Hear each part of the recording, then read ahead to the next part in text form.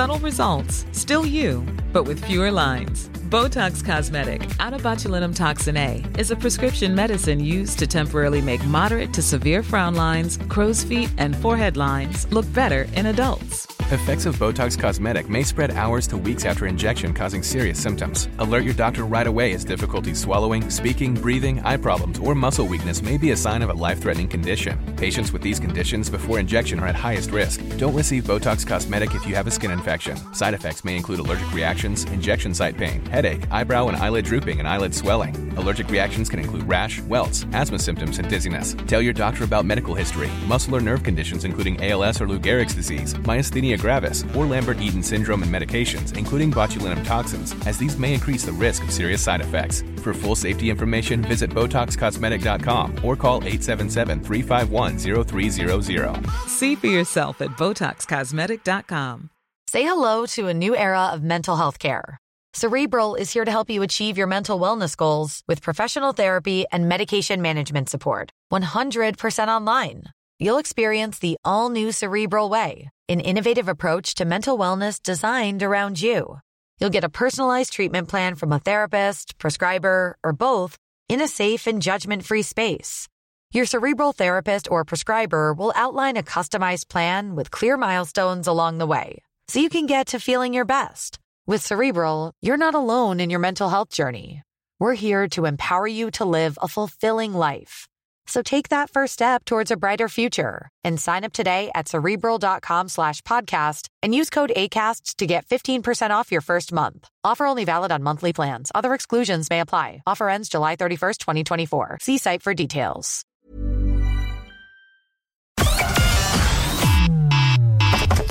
Connecting to the big show. In 3, 2, 1. When do we take control of our lives and our destiny? We're a small country, but we punch way above our weight. Like, I'm filming now at this stage, to be honest with you. I thought it was one of the hardest things to do. It was horrendous. We're the one for Cork and ready to talk. Can we just talk? Call 1850 715 996. Text or WhatsApp 083 396 96 96. Email opinion@96fm.ie. The lines are live. Let's kickstart the conversation. This is the Opinion Line with PJ Coogan On Cork's 96 FM. Okay, people were asking a lot yesterday, is Nadeem okay? Have we any update on Nadeem? I can tell you we do have an update on Nadeem, and we will fill you in a little later on what we found out yesterday afternoon, and people have reached out to assist Nadeem.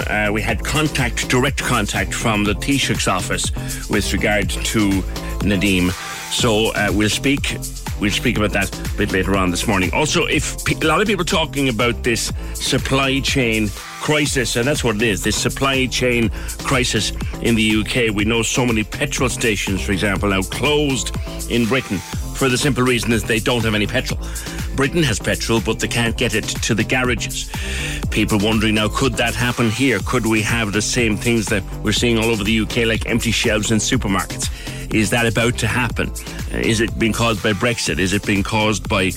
What is it being caused by? We'll look at that a little bit later on, but there is a very big story about to be broken by RTE Investigates tonight. And we've said this before and say it again. When they get their teeth into an issue, the people at RTE Investigates really dig deep into it. And a story from Cork University Hospital. RTE has confirmed this morning that an investigation is underway at CUMH after multiple baby organs were incinerated abroad without the consent or knowledge of bereaved parents. It's a very distressing and upsetting story. Aoife Hegarty is the reporter involved. Aoife, good morning. Good morning. What have you been able to find out, and who is affected? Well, this incident came to light in May last year when, out of the blue, these 18 families who had lost babies at Cork University Maternity Hospital months earlier received unexpected calls from hospital staff to tell them that organs which had been retained at post-mortem stage had been incinerated and they wouldn't be able to get them back. Now, HSE standards are very clear. They say when families agree to organs being retained at post-mortem for further examination, hospitals should do one of two things. They support the next of kin by either facilitating their return or arranging their sensitive disposal by burial or cremation only. So you can imagine the shock of these parents when they got those calls. And there are people like Leona Birmingham and Glenn Callanan, who you'll hear from in tonight's report. They had twin boys, Lee and Lewis, at CUMH in September 2019. But one of their boys, baby Lee, died a few hours after birth, and they agreed to a post-mortem to try and find out what happens. Now, Leona tonight will describe the call that she got last May as being a blur, and that she had asked as a result for a letter from the hospital detailing what had happened. But when they got that letter, it was just a few lines long. And they'll also then talk about it being an actual meeting 6 months later when they met with the hospital, that they learned that the organ that was affected in baby Lee's case was his brain, and it had been sent alongside clinical waste to a facility in Antwerp in Belgium. And it was at that point, they say, that their world came crashing down. I think that's the bit that really hits. It had been sent a long time alongside clinical waste. You just can't imagine how a parent feels on discovering that. And I'm sure they've discussed that with you, Aoife. I mean, it's a very traumatic time for these parents. We will speak to experts in tonight's report who talk about the fact that when parents don't know in a symbolic way where part of their child is, it holds them in limbo and they can't move forward in any kind of meaningful way. And without that lack of answers or closures, it is difficult for them to come to terms with what has happened. Will we hear any response from CUMH in the programme as to why this happened? Well, the hospital have issued us with statements, but we have also seen internal hospital correspondence, which shows that mortuary staff at Cork University Hospital were aware in early 2020 that its burial plot for the internment of organs was full. They then subsequently made unsuccessful attempts to find alternative burial space, and they decided that cremation at the county's crematorium was not an option. And the result was that these multiple baby organs, which had been released by the pathology department, lay in storage in the hospital's morgue, in some cases for up to several months. And then we came to a time where coronavirus arrived here. There was a potential for increased deaths, and a decision appears to have been made to free up space in the mortuary. And that resulted in these organs being sent abroad for incineration, saying that they were acting out of absolute necessity and desperation. However, one of those internal emails that we've seen refers to organs being released by the pathology department for burial as far back as November 2019, which obviously was long before the COVID crisis hit.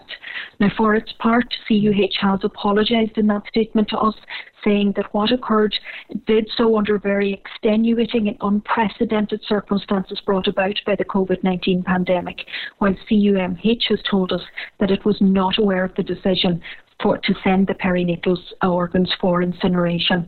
Nonetheless, an investigation has been commissioned by CUMH, and it's expected that final review will be with parents by late October or early November. And the parents, as you discovered, knew nothing about this until they got telephone calls. All 18 families were contacted by the hospital last May, and they had consented to organs being retained at post-mortem if it was necessary for further examination. But as I said earlier, they were very clear as to what the terms were that those organs would be dealt with if that was the case, and that correlated with an information booklet that was given to them by the hospital during the post-mortem consenting process. Okay, we can see the programme RTE Investigates Losing Lee at 9:35 tonight on RTE1. Aoife Hegarty, primetime reporter. Thank you very much for being with us on the Opinion Line this morning. Sorry to bring you such a distressing story to start. this morning's programme, and no doubt we'll see the full programme tonight and we'll be able to consider it for ourselves. But shocking, a discovery that multiple baby organs were incinerated abroad without the consent or knowledge of bereaved parents. This didn't happen in the 80s, it didn't happen in the 90s, it happened in the last 2 years at COMH. 1850 715 996. Can we just talk? The Opinion Line on Cork's 96 FM. With McCarthy Insurance Group. Call in person or call them now. They don't just talk the talk, they walk the walk. See mig.ie. Oldies and Irish on Cork's 96 FM is the Big Sunday Show on your radio. Big show, radio. Turn it up and take it easy with the best music mix for your Sunday morning. Welcome along to the programme. Lovely to be with you on a Sunday morning. Oldies and Irish with Derry O'Callaghan. Sundays, 10 a.m. to 2 p.m. With Douglas Court Shopping Centre. They've got everything you need and more. Visit douglascourt.ie. Cork's 96 FM. Actually, I'm thinking as I talk to Aoife Hegarty and make a mental note to watch Prime Time tonight, I'm thinking of a man who is no longer with us, but he was one of our regular Opinion Line family a number of years ago. That was Donny. Donny was regularly on the programme talking about many things, but Donny had personal involvement in the organ retention scandal. And for people who think that, and would be young enough that they mightn't realise that what we're about to learn tonight on the Primetime programme is new, well, organ retention is not new in Ireland. It goes back, in fact, there was the first story broke in about 1999. Scandal goes right back. There was a group called Parents for Justice was formed back in the late 90s and urged for an inquiry about something very similar now to what RTE will be discussing tonight on their Primetime Investigates. And I remember Donny, whose second name escapes me at the moment. Fergal, you'll remember it, throw it up on screen if you can off the top of your head there. But Donny was a man who was regularly on the programme talking about that and other things. But a number of years ago, Donny passed away quite suddenly. We were sad to lose him because he was a friend of us all. But I'm thinking of Donny this morning because the organ retention scandal and the keeping of organs by hospitals from infants who unfortunately passed away, that's not new. Not new at all. 1850 715 996. Come here, a couple of things happening. We will tell you what's going on with Nadeem. I can tell you yesterday we had personal telephone calls from within the Taoiseach's office to ensure us or reassure us and reassure Nadeem that interest is being taken in his case. I'll fill you in a bit later. Ryanair are having a briefing at Cork Airport at 10 to let us know what will be happening after the airport reopens and right into next year. We're going to find out, can we go out of Cork on our holidays next summer is probably the big question for a lot of us. Moraid is going and will check in with us as soon as that briefing is over, or indeed as soon as we have anything at all from it. Come here. You know these weird polls that crop up from time to time? Someone has now voted Irish stew to be among the world's best dishes. Now, listen, you didn't need a poll to tell those of us who know it that. Good old-fashioned Irish stew is probably the only thing that's good about winter, is Irish stew. Big bowls of Irish stew. But it raises all sorts of questions too. Like Irish stew made the top 500. Black pudding is also in there, in the top 500 dishes of the world. Barmbrack in the top 500 dishes of the world. But Irish stew is ranked 47th in the Travel Guide's Ultimate Eat List, the Lonely Planet Ultimate Eat List, Irish stew. And you have to ask yourself one question, right?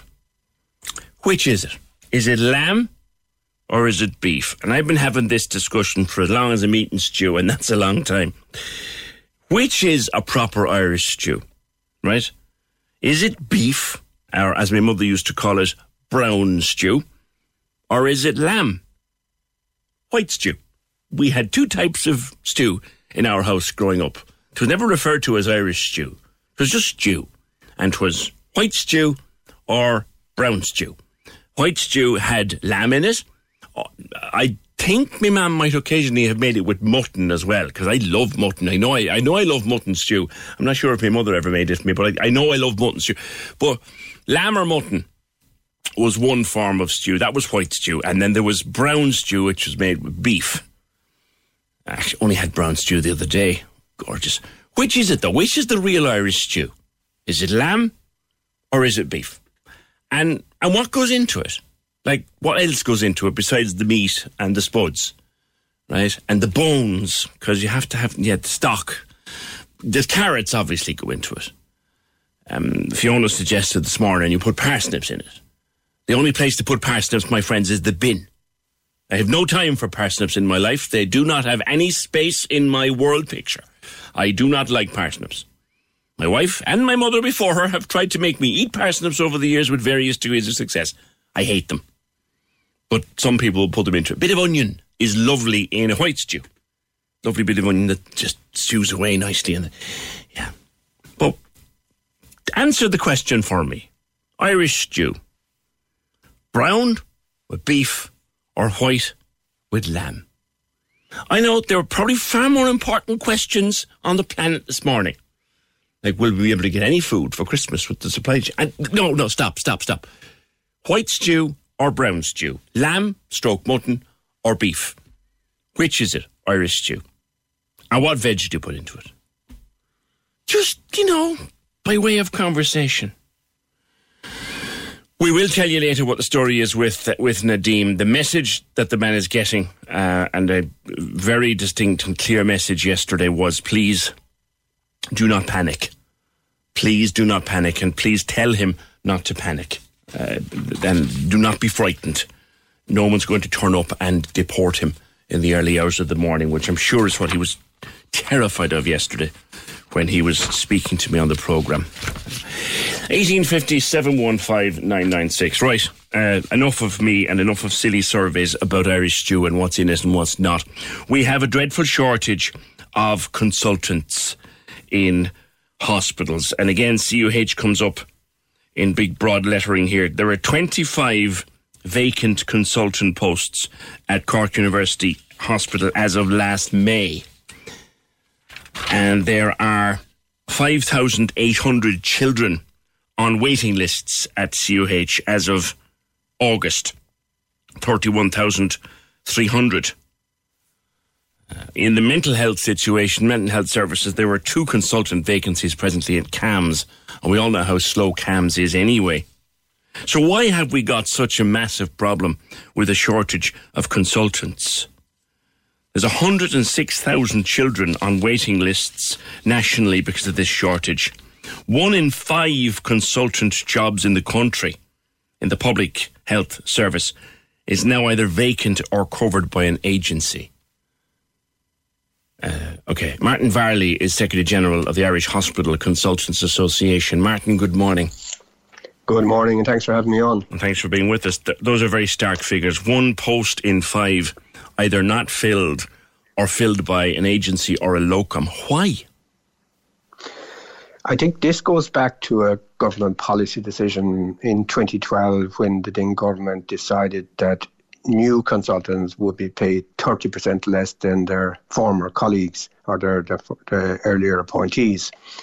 And of course, that created a situation where, number one, you were discriminating against new appointees, which is not a very nice thing to do, especially if you're trying to recruit and fill posts with difficulty and competing with the world where there's a world shortage.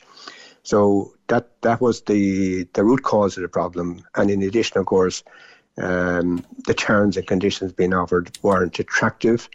And a lot of our highly trained specialists go abroad towards the end of their training.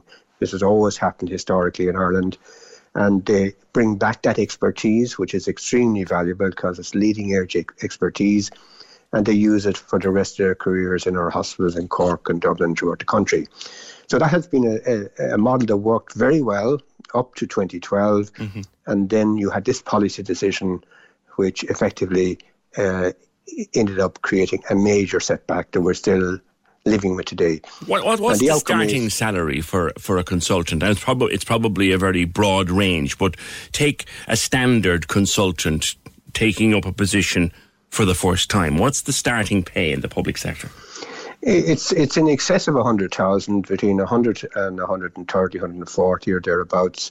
But of course, internationally, these consultants, specialists, as we call them, until they're appointed as consultants, are generally earning twice or more than twice what they will earn here abroad in North America, Australia, etc. So we're trying to attract them back in that context. And of course, adding a further 30% cut to the salary makes us less competitive. Wouldn't many of them also have quite a lucrative private practice, Martin? It depends, and it varies hugely. There are, of course, whole-time private practice consultants.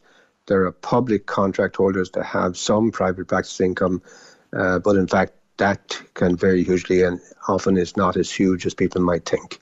And of course, costs go with running a private practice as well. Yes, and that must be covered for. So, what is the proposal? What would your association be proposing? A pay rise? No, we're not proposing a pay rise. What we're proposing is remove that policy decision that's discriminatory in its nature.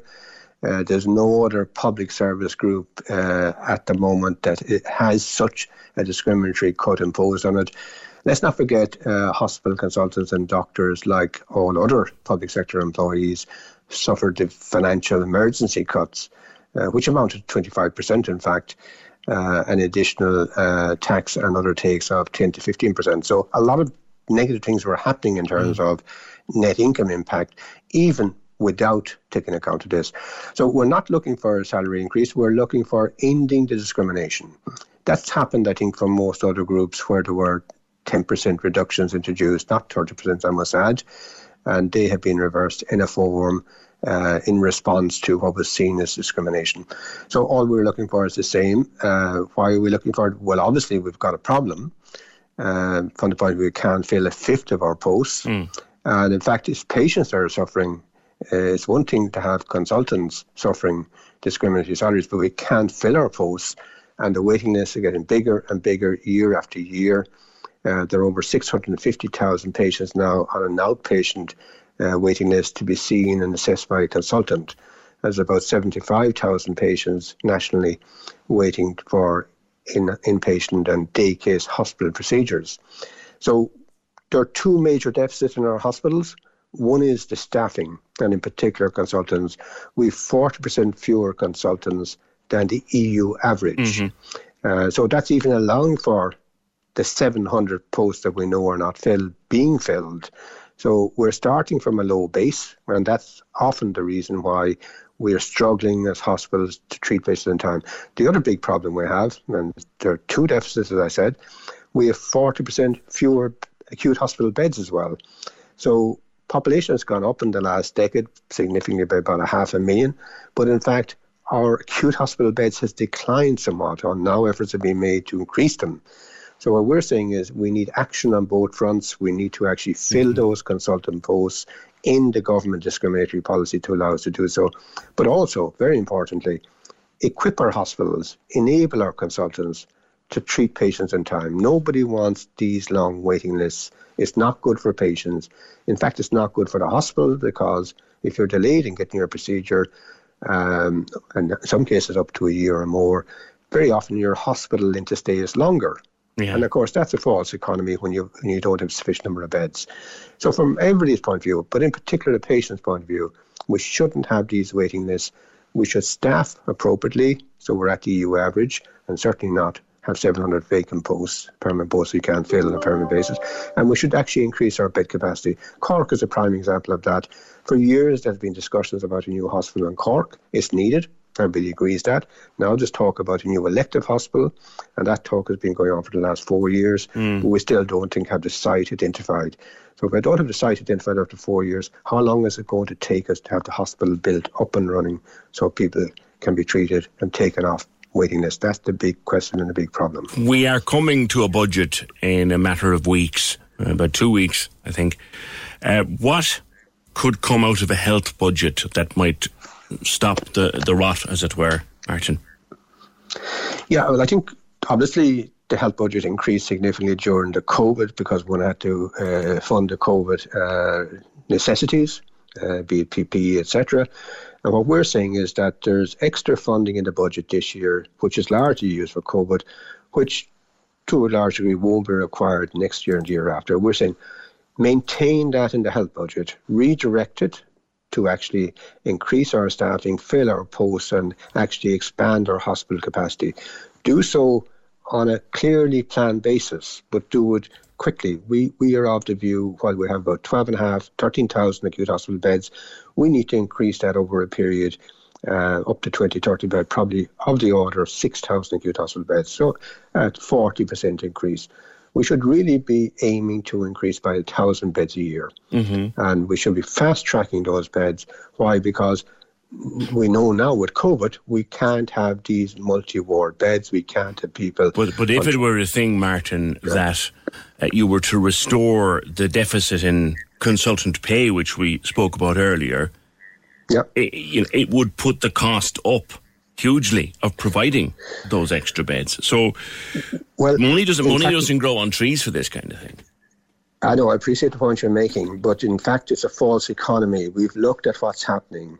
The cost of employing an agency consultant can be double what you would pay a permanent hospital consultant. Yeah.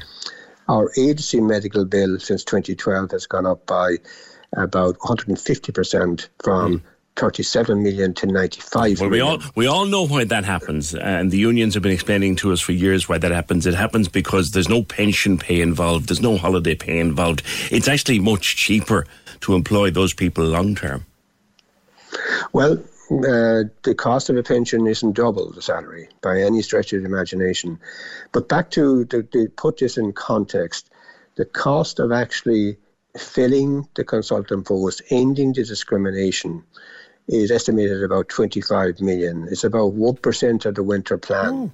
It's a small percentage of the total spend, even on the winter plan. And if you take it as a percentage of the total health budget, it's minuscule. Now, that's because we tend to have a low number of consultants in our hospitals. Even if we were at the EU average, the total number wouldn't be that huge. We're approximately 3,500 consultants in mental health and acute hospitals currently in terms of approved posts. But we know about 700 are not filled on a permanent basis. To actually right the problem, to end the discrimination, is quite a small quantum in the overall scheme of acute hospital and mental health service costs. And if it is, as we think it is, a crucial factor in bringing down our waiting list, we absolutely need to do it. 1 in 5 of our posts not filled on a permanent basis is actually significant when you think of trying to get through long waiting lists of the order of 650,000. We see about 3.5 million patients and outpatients per year. 650 is about a sixth of that. We have about a fifth of our consultant posts which aren't filled on a permanent basis. Do the maths, as you can see, the maths is actually starting to line up. Some of the indicators are all driving us in one direction. We need to fix the root cause problems, fill the posts. Permanent consultants will always be more effective than somebody who's in a temporary post or where you've got gaps or where you've got vacancies. So that's the problem as far as we can see it. And it's in the interest of patients, it's the interest of all the staff working in the hospital, because where you've got gaps, everybody then is struggling. And back to my main point, it's giving rise to longer and longer waiting lists. That's the key issue we want the government to address in the budget. And staffing is a crucial part of it, and the infrastructure in the hospitals, beds, theatres, etc., also are important. All right. Thank you very much for that. That's Martin Vallely, General Secretary of the Irish Hospital Consultants Association. The average pay of a hospital consultant starting around 100, maybe 110,000. Now they work up. And the top end of the consultants who are there for quite a while are earning a handsome wage. But his argument is they changed all this a few years ago. Entry level for consultants now is much lower than it used to be, and he reckons that is discrimination. And until you change that back, they just won't come. They just won't bring their expertise here, and we'll continue to have vacancies. 1850 715 996. Can we just talk? The Opinion Line on Cork's 96 FM. With McCarthy Insurance Group. Call them now for motor, home, business, farm, life and health insurance. See MIG.ie. Let me show you what it's all about. Simon Murdoch and the best music mix. Weekdays from midday on Cork's 96 FM. Afternoons in Cork sound better here. I've got the big tunes from all your favourite artists. Hey, it's me, Justin Bieber. Hi, this is Billie Eilish. What's happening, everybody? It's Tom Grennan. I'm always good for a prize. Oh, thank you so much. That's brilliant. Thanks a million. And big name stars on the show for a chat. Joel Corry. Personally, Ireland is my favourite place to play. You guys know it's like a second home to me and I miss it so much. In the afternoon in Cork, in the car, at work, at home, make sure you're with me. Let me show you what it's all about. Check it out. Simon Murdoch, midday to 4 p.m. on Cork's 96 FM. You're discussing stew like there was no tomorrow. Is it lamb or is it beef? I want to know by 12 o'clock. You might, if someone said to you, make an Irish stew, put an Irish stew together there for me for the dinner this evening. Would you put lamb in it or beef in it? Or mutton? But lamb or beef for an Irish stew? Note I say Irish stew. Which is it, lamb or beef? 083 396 96 96. Couple of WhatsApp voices messages coming in as well on it. I'll get to them in a while. Interesting thing happened in Germany at the weekend. And we know there was an election, and we know that Angela Merkel stepped down and resigned from politics and retired and all that, and that her party lost the election at the end of that. Did they? To be honest, I wasn't following it all that closely. But besides all that, in Berlin, there was a referendum. Now, not a binding referendum, but a referendum, kind of a local referendum, when they voted to expropriate landlords. Now, that may sound like a biological procedure, but it's not. Right? They voted to expropriate landlords, which effectively is take property off of owners of huge amounts of property and use it for public use. Stephen Dorgan is from Cork, but living in Berlin for the bones of 30 years. Stephen, good morning to you. Good morning, PJ. How are you? Good. Now, I'll start off by saying I'm a beef man. Good man. It is very warm, all right, on a cold winter's night is a beef stew. So the idea that that the state or the city hall of Berlin would literally just take property from big landlords? Well, in a nutshell, you could say yes, but it's slightly bit more complicated.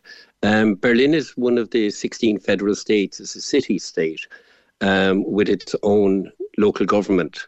And the referendum was just in Berlin, and the results were overwhelming. It was 56% of the voters were in favour, 39% opposed, which means that the government, the incoming state government, will be forced to bring into law the wishes of the voters. Mm-hmm. It affects the large concerns, those who possess more than 3,000 housing units. Mm. Now you have two big companies at the moment there. In Berlin market there's quite a lot. Yeah, Deutsche Wohnen is probably the most. Yeah, you've two companies. Sorry, am I getting through? There's a slight delay on the line. Just hold with me a second. So you've Deutsche Wohnen and you have Vonovia, two very big companies. And between them, am I right, do they own like tens of thousands of apartments between them? Oh, absolutely, yeah. A lot of investors. And the referendum, one of the main results will be that they will not be allowed to go on the stock market and go as a private concern that would drive rental prices way up. So that's now been stopped. There was an attempt to cap rents in the city, and that failed in the last 2 years. So this was the next option that was open to tenants' rights associations and to the ordinary citizens. So does Berlin have a major housing crisis? Does Germany in general have a major housing crisis, Stephen? Yeah, especially when you consider that only 51% of homes are privately owned. All the rest are rented. The rule of thumb used to be that you pay 1/3 of your income on accommodation. And that's gone up in some areas to almost 60%. Right. So the knock-on effect is huge. Right. And would you have, I mean, obviously you keep in touch with the news from home. You know the state of affairs we have here in housing, which is just a crisis of all time. Is it that bad in Germany? It's not quite that bad, and the one huge advantage here is that tenants have very, very strong rights. I had to experience firsthand myself when the house I had an apartment in was sold, which we all had to move out, but we got a year's notice and it was slight compensation for the move as well. Mm-hmm. But you're into a market which means that the rent you paid would be just illusory to afford the same again. Yeah. And are rents high in comparison to home? Relatively, as I said, it used to be, I suppose you could say with the apartments, you'd be talking about between 12 and 15 euros per square metre. Right. So it depends on the size of the apartment, obviously. What these big concerns are doing now are buying up lots of properties and then forcing that they have to modernise them, which drives the rents up, and they can justify that. Right. So legally they were allowed to do it, and this is an attempt now to stop it going any further. Yeah. If the state manages to buy a large amount of properties, compulsory, then the hope is that they would get that money back for the state and for the taxpayers through the rents, which will be a bit more payable, and in some cases subsidised in social housing. Now, the big companies would get quite well compensated for this, I take it, but what if they refuse? Well, the thing is, they have been refusing. There have been attempts made, but they're going to be overwhelmed simply by citizen power, if you like. For the last election, for instance, there was a survey done 2 weeks ago asking people in Berlin what were their motivations for voting, and rental and accommodation was the reason given by 32% of the people, and environment and climate was 13%.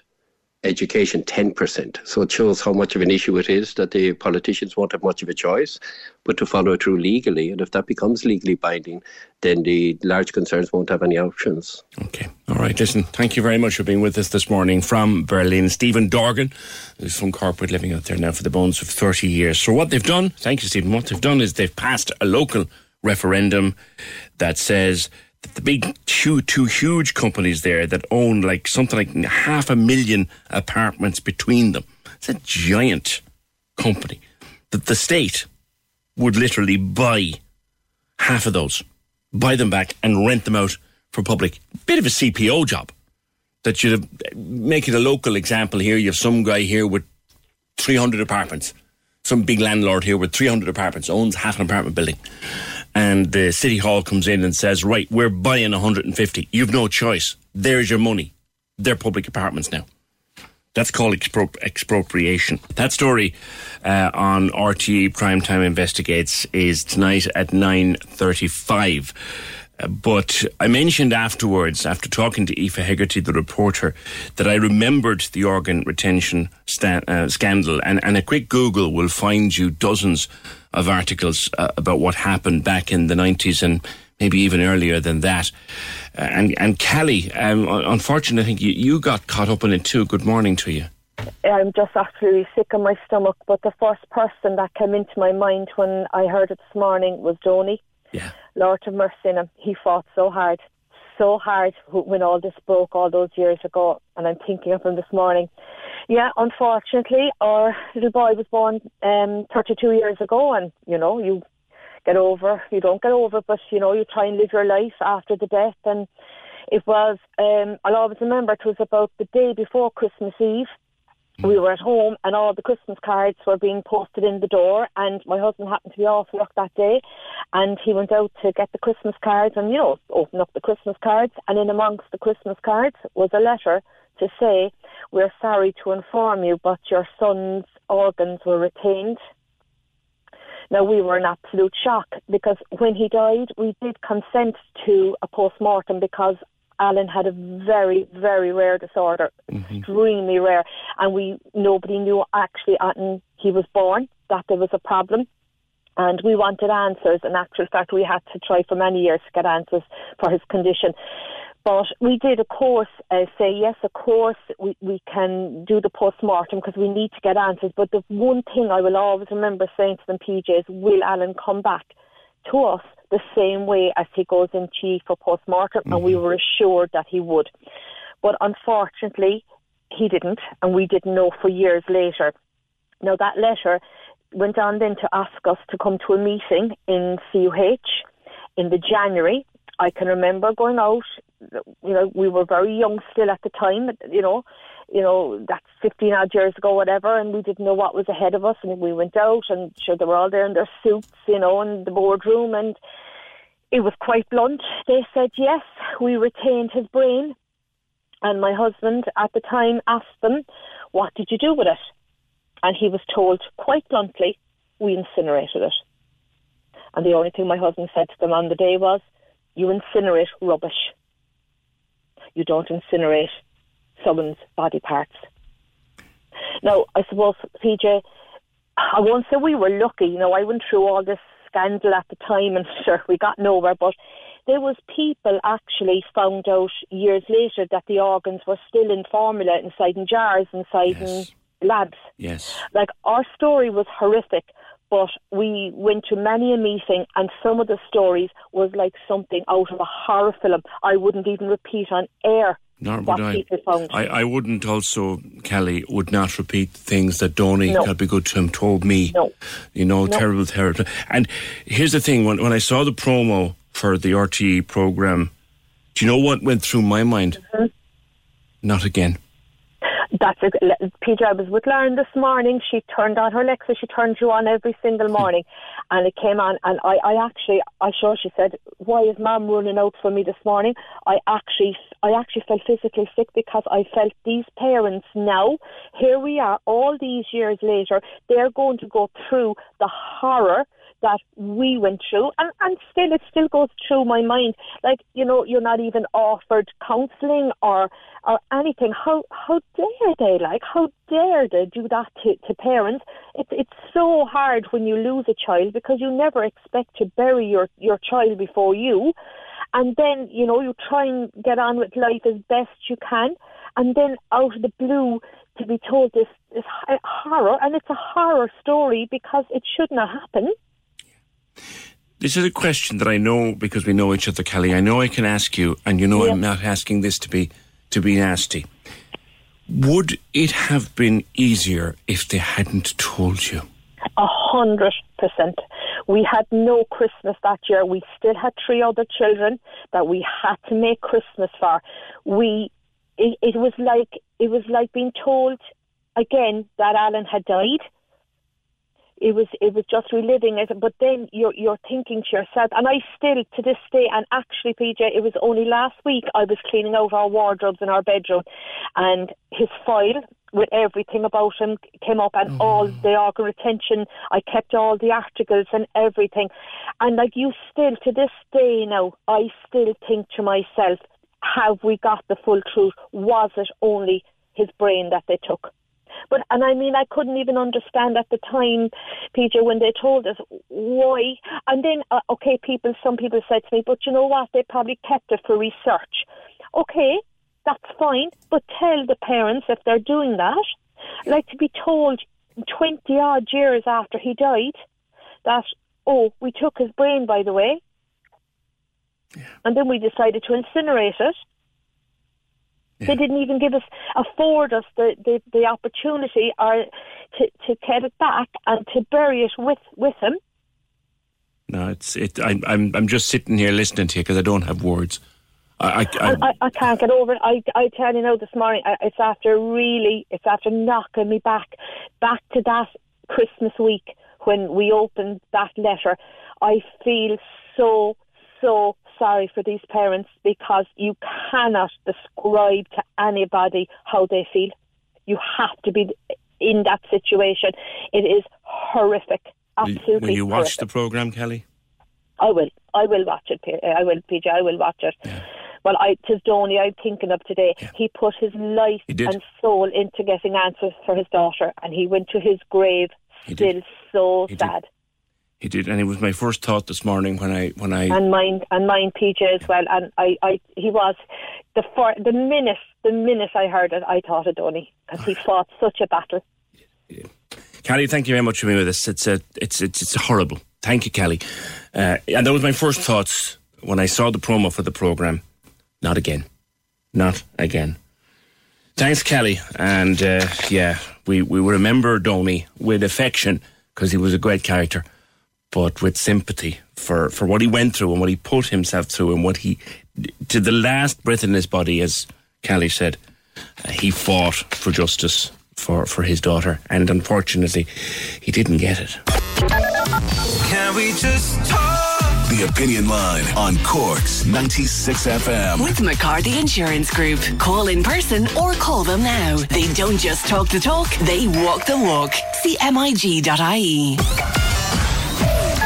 The lines are live. And we're ready to talk. Can we just talk? Call 1850 715 996. Text or WhatsApp 083 396 96 96. Email opinion@96fm.ie. The Opinion Line with PJ Coogan. On Cork's 96 FM. Do you know, it's as good as the old argument, which is more enjoyable, a pint of Beamish or a pint of Murphy's. The old Cork argument, are you a Beamish man or a Murphy's man? Well, it comes to Irish stew, are you lamb or beef? People nailing their colours to the mast here.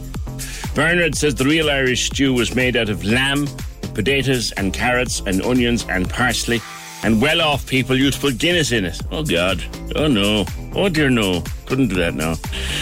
However, lamb, potatoes, carrots, onions and parsley.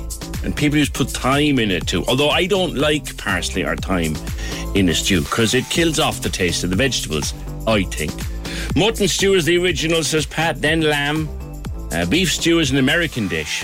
There was also a skirts and kidney stew, which I grew up on. This was made from pork. A good Irish stew is a rabbit stew. I love rabbit stew. And it's almost kind of not politically correct to say you liked. I love rabbit stew. Absolutely love. So if I had a pet rabbit, I think I'd probably call him Stew. Lamb for an Irish stew with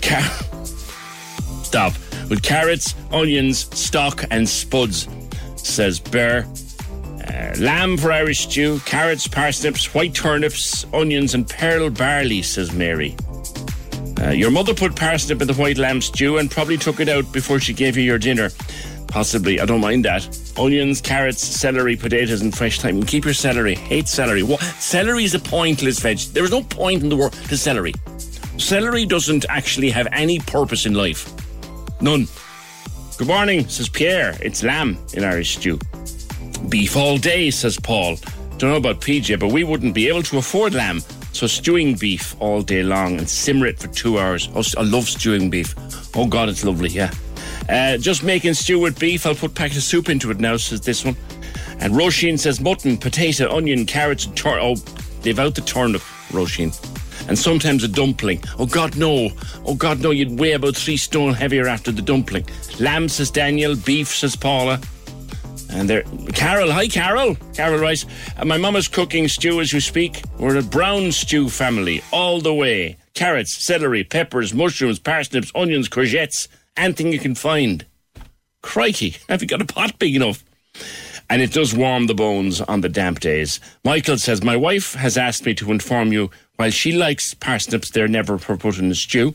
Beef, says Brenda, and Sarah says skirts and kidneys. I had it once and not having it again. 1850 715 996. Oh, what? Yes, this was another. This came in on WhatsApp voicemail. PJ, now, I know you're all about Ireland and all things Cork, but you've forgotten one thing about the necessity and the nutritious feeding of winter, and that's good old coddle. You can't beat a pot of coddle. That and stew are the two things I love making above most of my house. You can get the accent too. He'd be a good coddle heading him all right with Paul. 1850 715 996. We're also inundated with comments about the upcoming programme tonight on RTÉ Investigates, and it's hard to have fun with a topic like stew and have such serious comments coming in as well. So what I'll do is I'll come back to them a little bit later on. We have to try and balance the two on the programme, but I'll come back to them because a lot of people are very upset by the programme that they're about to hear or to see on RTE tonight. 1850 715 996. Many of us got into a lower and slower pace of life during lockdown. You know, I mean, even if you were in and out to work like we were, there was no traffic. There was no running around. There was no racing. If you needed to go somewhere, you just went. There was no problem with traffic jams. Like if you needed to be somewhere for 9 o'clock, you could leave at 20 to 9 and there was no rush and there was no sitting fuming, wondering where that Egypt was going with none of that. And you had time to go for a walk. Nothing else to do, only go for a walk and enjoy nature and listen to the birds singing and look at the sun and look at the trees and just enjoy it. And the sea when you could get to it outside your 5K, when you could get to it. But now we seem to be getting back faster towards full throttle. Life is opening up again. Town is opening up again. 22nd of October, the foot will be off the accelerator and we're away and rocking on. And people are coming back into their offices and all of that. And the pace of life looks like it'll go back to where it was or pretty close to it. Should it ever go back to that is a question in itself. But what happens to your sense of self when you come back? Like, I think we had lots of time to spend with ourselves during the last 20 months or so. Lots of time spent on our own, lots of time spent with those closest to us, lots of time spent doing the most simple of things, as I used to say here every Friday when we close up for the weekend. Take joy from simple things. We got more in touch with ourselves. So when we go back to full throttle or close to full throttle, could you lose that sense of self? And there's a group called Perspectives Ireland. They're a group of psychologists, and they're encouraging people to consider how they can invest in their sense of self and take the positive lessons of the last 18 months or so and use them going forward. Dr. Yvonne Barnes-Holmes joins me to discuss this. Yvonne, good morning. Good morning, PJ. There is a belief, or there was a belief, that a selfishness and self-centeredness was always a bad thing. But I think one thing we've learned of late is there's a huge difference between self-care and selfishness. Yes, that's absolutely true. That's something we hear all the time from people who come to Perspectives in various ways. It's just trying to emphasize that, investing in yourself does not make you selfish. I mean, if, what you've really got to do, and the verb invest says it all, you've really got to do exactly like you said in your introduction. You have a right and an entitlement to be able to really focus on what matters to you. That doesn't mean you're doing anything wrong or you should feel guilty and selfish. But very many people do, and that's just a message that we have to try to get across all the time.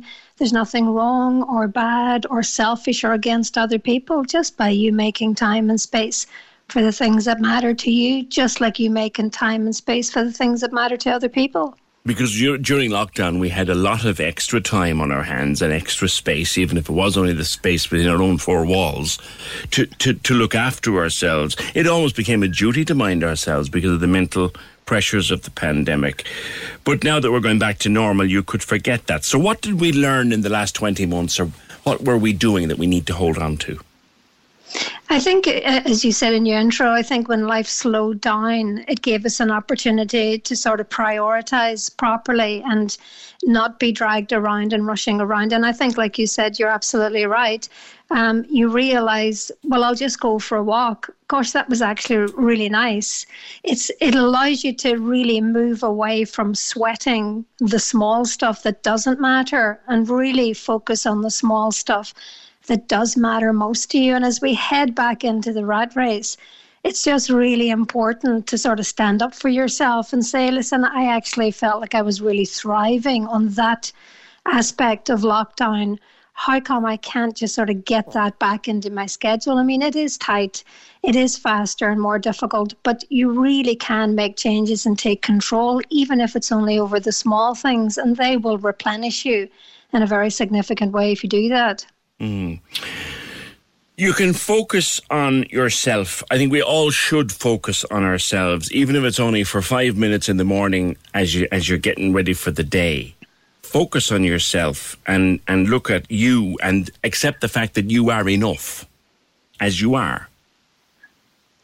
Yeah, that's a really important point, and that is something people struggle with. I mean, there are two sides to that coin. One is if there are things about you that you really do want to change, like you've got aspirations and hopes, sit down, take one of them, and begin to focus on what you might do if that was a sort of a goal. So that's one side of it. And the other side of it is really about giving up trying to change things that don't need to be changed. And that's about really in some ways just accepting who you are. It's not all bad. It's not all broken. There are many things about you that are positive.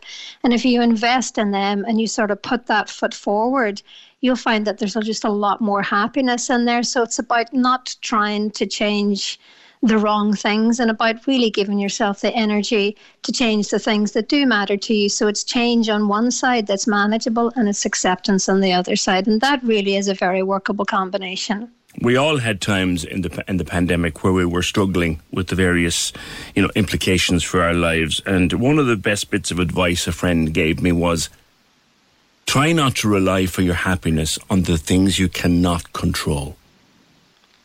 That is just your friend gave you very, very good advice, because no matter how much energy you invest in them, you'll never win that race. It's not there to be controlled. What you're better trying to do is get your trainers on and win a race that can be controlled and that really will make a difference to you. If you can't control it, in many ways it mightn't matter that much anyway. The things that you can control and the things that you invest in and that you want to change and that really mean something to you, they will actually pay off an awful lot more. So it's about, if you have limited or less energy, it's about just putting that in the right place that's going to give you the biggest payback. Talk about not sweating the small stuff. We would all say that to ourselves 100 times a day. You could engrave it on your forehead so that when you pass the mirror, it's there every time. Don't sweat the small stuff. Yet we still do it, don't we? Why are we driven that way? We're very much driven toward detail, because detail gives you a sense of, well, if it's just those details, that gives me something that I control. But details don't give you control at all. I mean, a thing we say to people all the time about the small stuff is remember that 2 weeks or 1 month from now, you won't even remember those details. You won't even remember that thing, and you won't remember the fact that you sweated all that sweat over it. So it really is a loss of your investment in your time and energy. And the thing is, if you're sweating the small stuff, you've less time and energy for the things that really do matter, the other small stuff that you really will remember. So we often say to people, try to think about which one you'll remember. And the small stuff that you're sweating over, tomorrow or next week or next month, next year, you won't even remember all that investment you put into it. So it's really not worth doing. Is it a valuable practice, if you have stuff on your mind, Yvonne, to sit down with a piece of paper with two columns, A and B? A, the stuff over which you have control, and B, the stuff that you don't? It really is. It's an absolutely great idea. It sounds very trite and simplistic, but a pen and a piece of paper are a really magical set of tools for you, not just to open up a little bit of space in your thinking. It just sort of distances and puts it out there right in front of you, and you can see more clearly just the minute it's out of your head. And it allows you to put one column against the other, and you will be really drawn to the column that matters most. You'll really see in front of you, actually, I would prefer to do that and focus on that over that. And I have invested a lot of time, and that hasn't gotten me anywhere. So one column versus the other, just the fact that you sort of put them against each other really allows you to think, this is where I'm going to go and this is where I'm not going to go. So it really is simple advice. It takes you 2 minutes. It is so, so worth doing. Even if it was only a list of 3 on each side, you say, well, let's focus on these things we can do. And, we either can't do them at all or we don't have to do them today, so they're on the other side. Yeah, exactly. I mean, we often say to clients and people who visit our services, and it's a really simple lesson, if it isn't a problem today, it isn't a problem. So if your list only contains 3 things, you'll be able to work through it. But if you make a list that contains 25 things, by the time you get halfway down the list, you're going to be absolutely exhausted. You'll be worried about the list. You're going to procrastinate. Exactly. You'll start becoming focused, and your energy will just absolutely fall through the page. So make a list for today, and it'll only contain a few things. And then tomorrow, make a list for tomorrow. Yeah. Lastly, every one of us I think anyway, maybe every one of us is a bit of a broad statement, but forgive me. We all found something in the course of the difficult days of the pandemic that we either A, had never done before, or B, had never given the time to. A simple thing like, for me, and this is purely personal, when my day's work was done, sitting in the back garden with a book and some music and a coffee, even for 40 minutes. And I vowed that even no matter how busy we get again, I'm never letting that go. Things to hold on to, like baking with the kids, a walk by the sea, don't let them go. Find time for them. And that's absolutely true. And I was just sort of tickled by the conversation about the stew before I came on. Plan to make a nice stew, plan to make a nice dinner, have a takeaway together. I mean, there really are simple things, but they will pay you back 100-fold. I mean, if you're awake for 12 or 15 hours a day, surely you can give yourself 30 minutes. Surely, as a family or people you live with, you can spend 40 minutes or 1 hour together. So I know people's lives are very busy, but it's about prioritising and investing, and surely you're worth 30 minutes a day. All right. Yvonne, pleasure to speak with you on the Opinion Line. Dr. Yvonne Barnes-Holmes, and a member of Perspectives Ireland. They have an event coming up as well at Carton House in late October. It's a wellness retreat. I'm assuming it's a paid event, but if you want to find out more, perspectivesireland.ie. And all that advice that we give ourselves, we'll probably all have forgotten in a couple of weeks, but let's hope not. Can we just talk? The Opinion Line on Cork's 96 FM. With McCarthy Insurance Group. Call them now for motor, home, business, farm, life and health insurance. See MIG.ie. Simon Murdoch and the best music mix. Weekdays from midday on Cork's 96 FM. I have got your Tuesday tunes sorted. Everything Cork, latest news and all those big trending stories in the afternoon. I'll bring it to you. So come on, join me from 12 on Cork's 96 FM. Still stuff coming in about Stu. I think lamb is winning. Still a few wild votes coming in for skirts and kidneys, but I think lamb or mutton is winning. PJ, an Irish stew with lamb and veg, but I also like a bit of ginger. Great taste, and my friends love it. That's Chris listening to us in London. Thanks, Chris. 1850 715 996. All this talk about a bank holiday and what day it might be on and when we might get it, whether it be a bank holiday or a public holiday, to say thanks to everyone for their efforts during the pandemic. We've had a long message on it, which I'll get to in a wee while. Are we good to go on, Eugene? Just let me know on my ear there, Fiona, where we're going next. Yeah, we'll do that. You had this message in about the bank holiday that we're supposed to be rewarded with, and they're discussing at the moment when it might be. Some are saying do it in November, some say do it in February.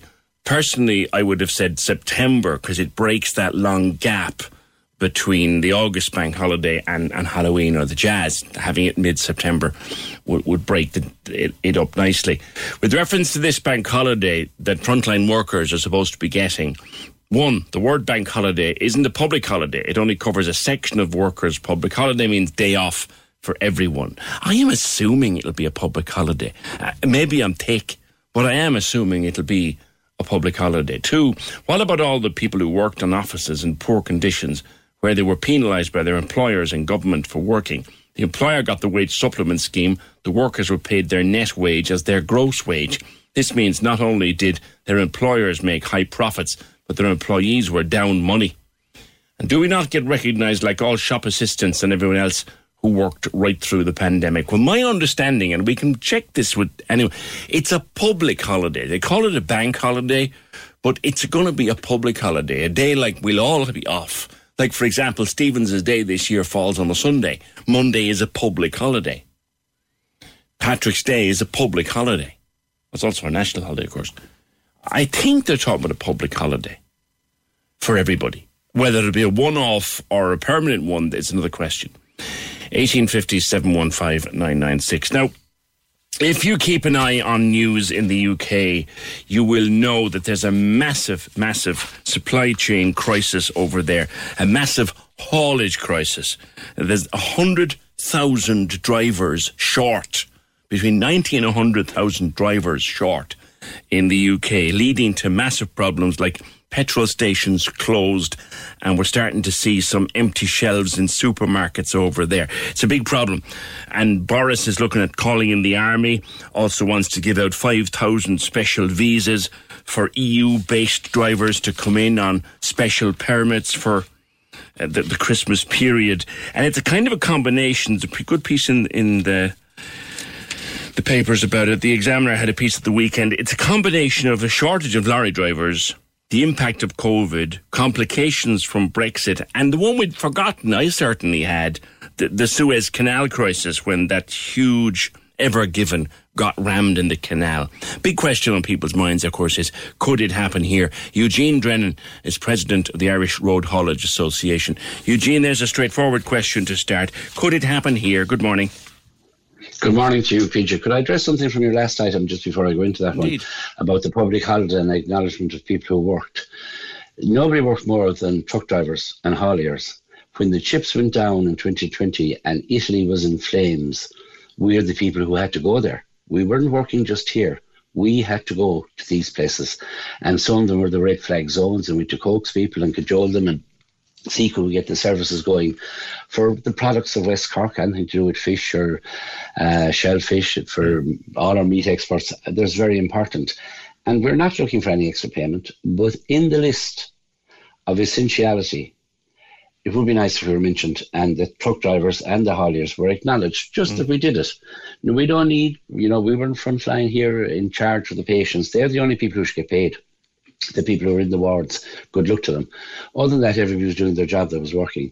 And as regards the extra money or a public holiday for a reward, the people who are in services industries of any sort, whether it's catering, hotels, publicans, all have been badly hit, and likewise hauliers, they'll have to pay for that holiday. Nobody else. And there's no other industries that have been as ravished and have had as tough a time and hard times as anybody who's in the service industry without workers now and not able to get them. So it would want to be done very carefully, but just to acknowledge hauliers before we start. Indeed. As regards the current, to address your question. The simpler question, could it happen here? Looking at the reports from the UK where they now have thousands of garages with no petrol and a lot of empty shelves in supermarkets, something like 100,000 drivers short in the system, thinking about calling in the army. Eugene, could that happen here? No, I don't think so. Not quite as bad as the UK. Now, the just-in-time method and the really quick delivery that we've been used to in times of past pre-COVID and pre-Brexit, that's gone out the window. We will not see that level of Explain what that is now for listeners. That is that if you click, you purchase something online, or you just pick up the phone to somebody who's giving a service to you now, it's unlikely you'll get it by this afternoon or by tomorrow. It may be the day after. And people, any sort of supply line of goods that's needed, whether you need them for manufacturing, whether you need them for farming, for inputs, whether you need them for resale of foodstuff, whether it's industrial, whatever it is, the rule of thumb now is have a stock of your essential in. Depending on it coming quickly or just overnight or by tomorrow, that's gone by the wayside. And though the advice of accountants for years past was you don't need to stock and it costs you money if it's on the shelf, that's over. If you want to have your customer, you want to have your supply line, you want to be sure of your goods, have a little bit of them on the shelf. But as regards the UK and particularly the petrol and fuel crisis, for the most part, the drivers on fuel delivery here are on the top end of the market and always have been in the better of the wage line service. Say hello to a new era of mental health care.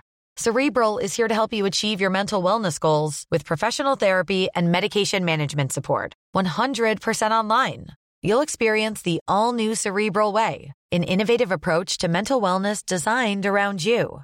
You'll get a personalized treatment plan from a therapist, prescriber, or both in a safe and judgment-free space. Your Cerebral therapist or prescriber will outline a customized plan with clear milestones along the way, so you can get to feeling your best. With Cerebral, you're not alone in your mental health journey. We're here to empower you to live a fulfilling life.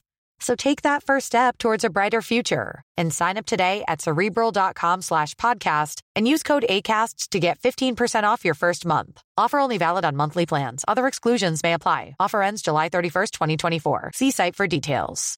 Subtle results, still you, but with fewer lines. Botox Cosmetic, out of botulinum toxin A, is a prescription medicine used to temporarily make moderate to severe frown lines, crow's feet, and forehead lines look better in adults. Effects of Botox Cosmetic may spread hours to weeks after injection, causing serious symptoms. Alert your doctor right away as difficulty swallowing, speaking, breathing, eye problems, or muscle weakness may be a sign of a life-threatening condition. Patients with these conditions before injection are at highest risk. Don't receive Botox Cosmetic if you have a skin infection. Side effects may include allergic reactions, injection site pain, headache, eyebrow and eyelid drooping, and eyelid swelling. Allergic reactions can include rash, welts, asthma symptoms, and dizziness. Tell your doctor about medical history, muscle or nerve conditions including ALS or Lou Gehrig's disease, myasthenia gravis, or Lambert-Eaton syndrome, and medications, including botulinum toxins, as these may increase the risk of serious side effects. For full safety information, visit BotoxCosmetic.com or call 877-351-0300. See for yourself at BotoxCosmetic.com. Getting engaged is a moment worth cherishing. A one-of-a-kind ring that you design at Blue Nile can help your love sparkle. Just choose your diamond and setting. When you've found the one, you'll get it delivered right to your door. Finding the right engagement ring can be nerve-wracking. At Blue Nile, you'll have the expert guidance needed and a diamond guarantee that ensures you're getting the highest quality at the best price. Cherish all of life's moments and save up to 30% at BlueNile.com. That's BlueNile.com. It's a little bit of specialised and hazardous chemical transport, so it took a specialised driver. And they are either tied into contract, or they're Irish Indigenous people who live here, or they're happy that they have a good job. And, you know, the rates of pay in haulage has improved and increased in recent times. I don't see as bad a difficulty here. Howsoever, you know, to help out, if you with your supply man who brings you your household fuel and your winter coziness and a bit of heat to your home, order in time, have your tank full carefully. People have, the banks tell me and the papers I read tell me that there is money in personal accounts after the pandemic. People have a few bob, so stock your stuff in time. Not everybody, Eugene, but a few would. Yeah. Not everybody, but for the most part. But if you can, do it in time rather than later, and be sure. Likewise for Christmas, you know. There may be some very special, either small or big, that need something special. I would have it in time because the supply lines are changed. But to go back to your question, I always answer questions, Deja. I don't see it getting as bad as the UK, but we may lose somewhat of a percentage of drivers to the UK, and we're already short of drivers, very badly short of drivers here. And any other thing that would take drivers away from here would have a knock-on effect that we mightn't be getting to the delivery quite as quick as we used to, and there may be a little bit of wait. There's a global shortage of drivers, isn't there? I mean, Poland... Yeah. Yes, indeed. South Africa, you know, South African people are really on the move. It's one of the countries that you can get into this country under permit, that their license is accepted for exchange. And they've virtually become a global commodity because they're accepted in the United States as well, and accepted in quite a lot of the big countries. And they can pick and choose where they go now to a degree, you know. And we have it. Let's face it, a lot of people putting all this down to Brexit, but I think that's a short-sighted view. This is a global problem, the start of a global problem. Bigger. Yes, and it needs levelling. There are a lot of people who come here. There's a lot of people looking for a job in this type of business as well. It's just that we've gone so over-regulated and too much red tape by far. And in Ireland, the exchange of licence and getting people here under permit, it's a long, slow process now, and the COVID hasn't helped it because people working remotely, the output or the throughput of these permits and permissions is gone very slow, and in some cases up to 8 months. And it is a global problem. From all of the items you said, the Suez Canal going skew-ways was the straw that broke the camel's back. Explain because there's 40,000 for some people, I'm going to put this in very simple terms. A fella looks up out of his pint and says, come here, hang on a while now. There was a boat stuck in a canal for a week, and you're telling me that's holding it all up. Sure, that was months ago. No, it triggered it.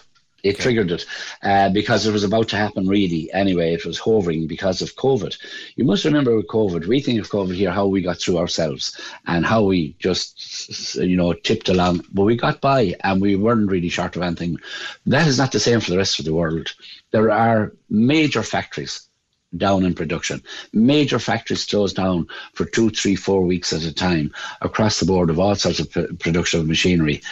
And then Southeast Asia is ravaged. You take any of the Asian countries who would be feeding people into the factories of maybe China or Korea. The countries like the poor people, God help them, of Indonesia, Bali, Thailand, Vietnam, they were all fully dependent on tourism. And that switch turned off overnight. Yeah. And they had nothing to do and they're caught at home and not enough. And then the pandemic hitting these factories that they were closed. So that started, the supply line had started to get pear-shaped anyway because of COVID, the knock-on of COVID. Right. And then this ship went aground. And if you remember the pictures of the ship, it was the size of the city of Cork, nearly above in a boat. There was 40,000 containers that were built out and out and out.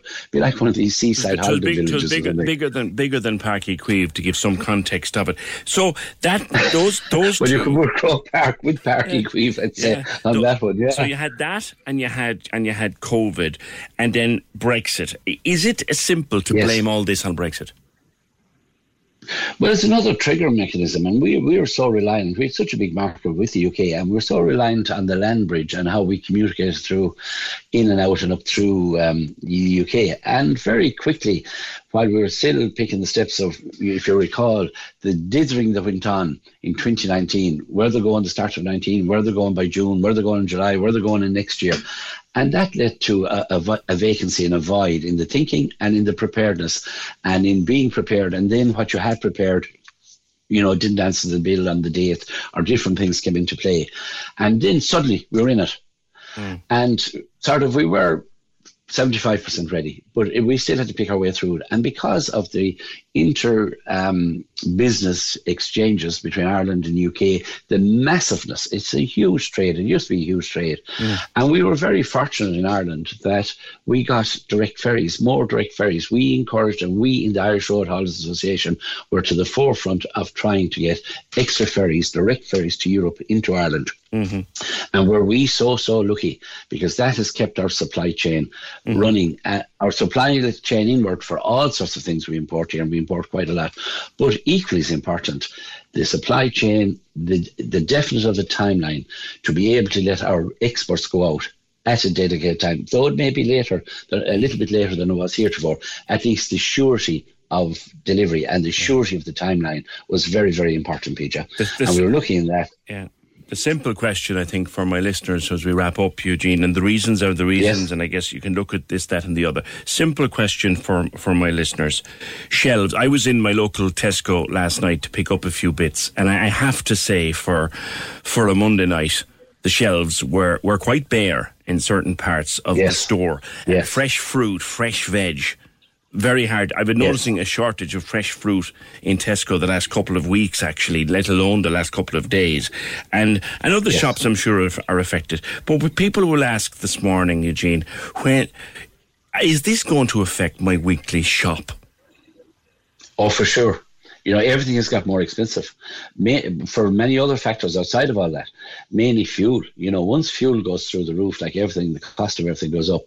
And the production line of everything has gone so more expensive.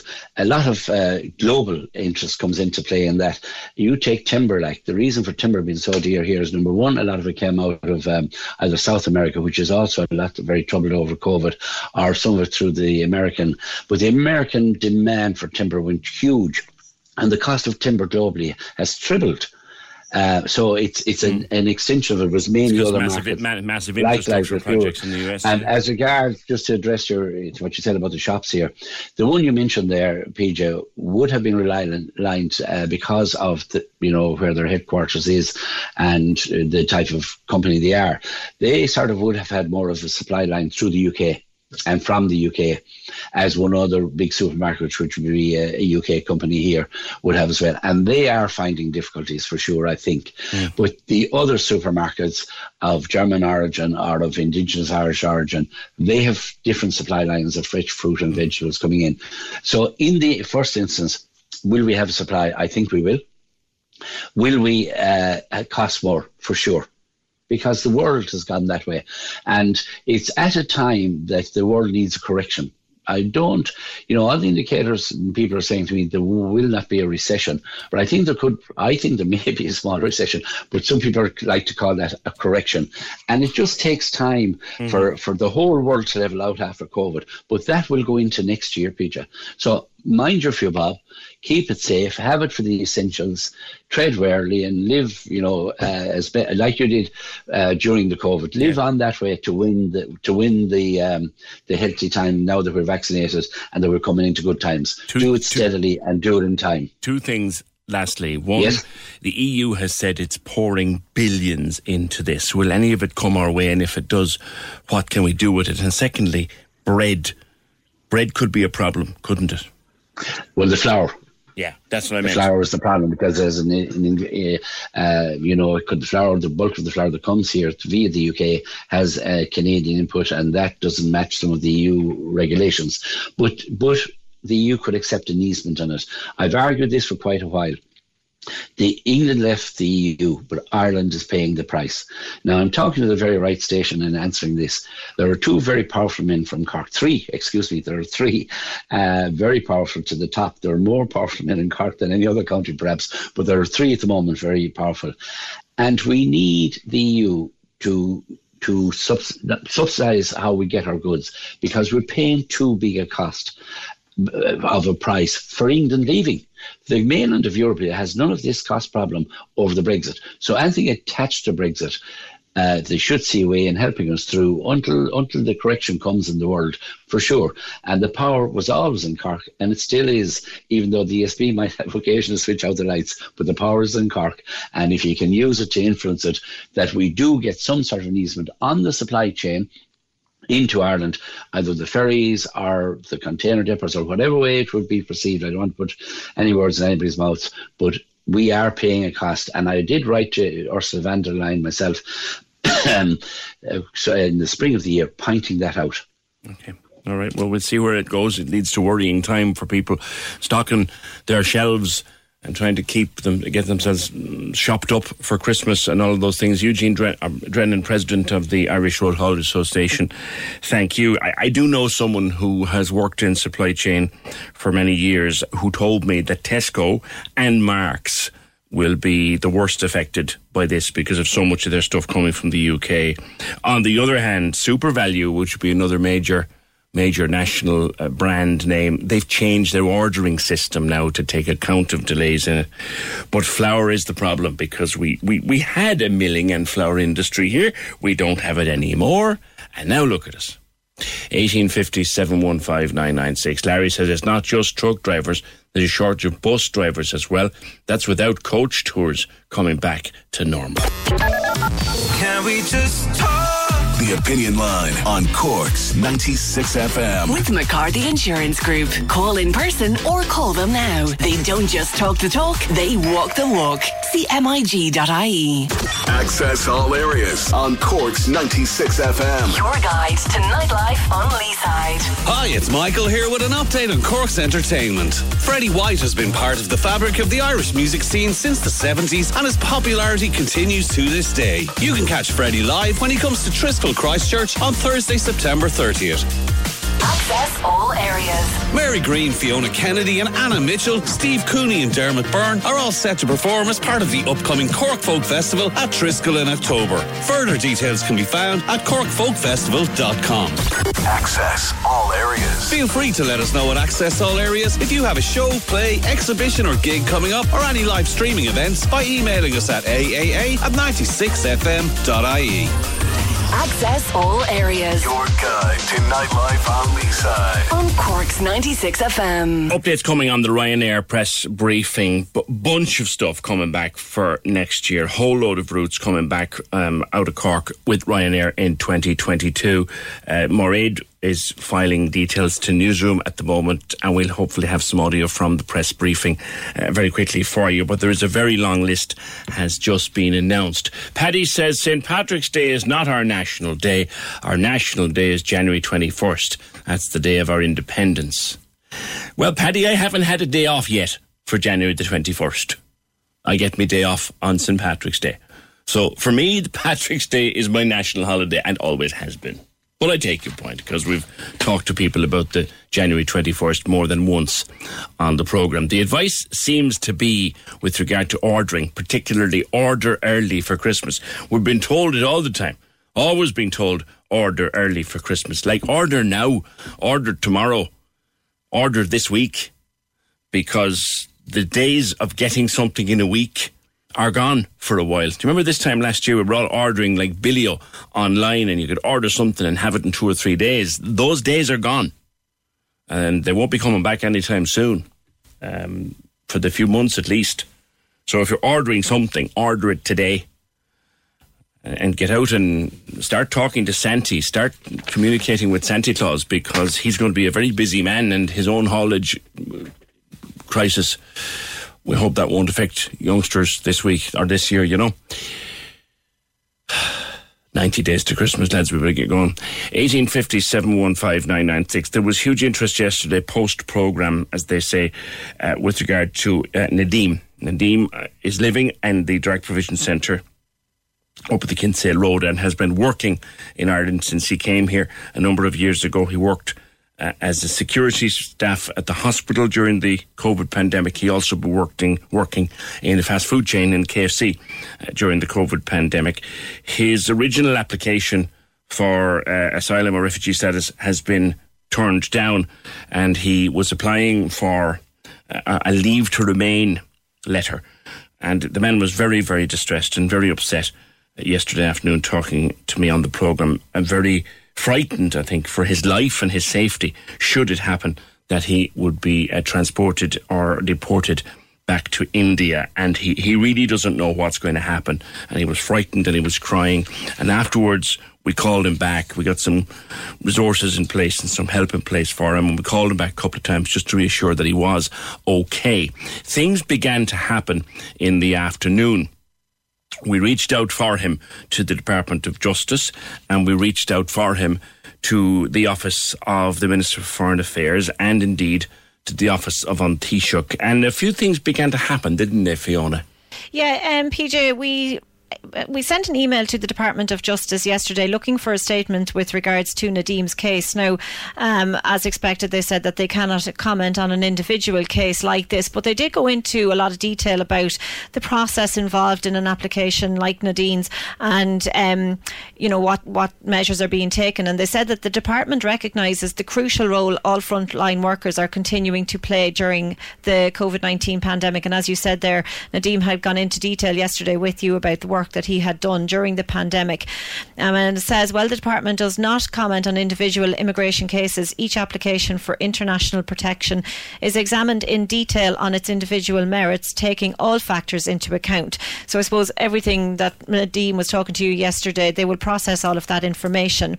And the permission to remain process includes a full consideration of their private and family rights in accordance with the European Convention on Human Rights, as well as consideration of their work situation, among others. For those who are in the international protection process, our objective is to have decisions made on their applications and permission to remain considerations as soon as possible.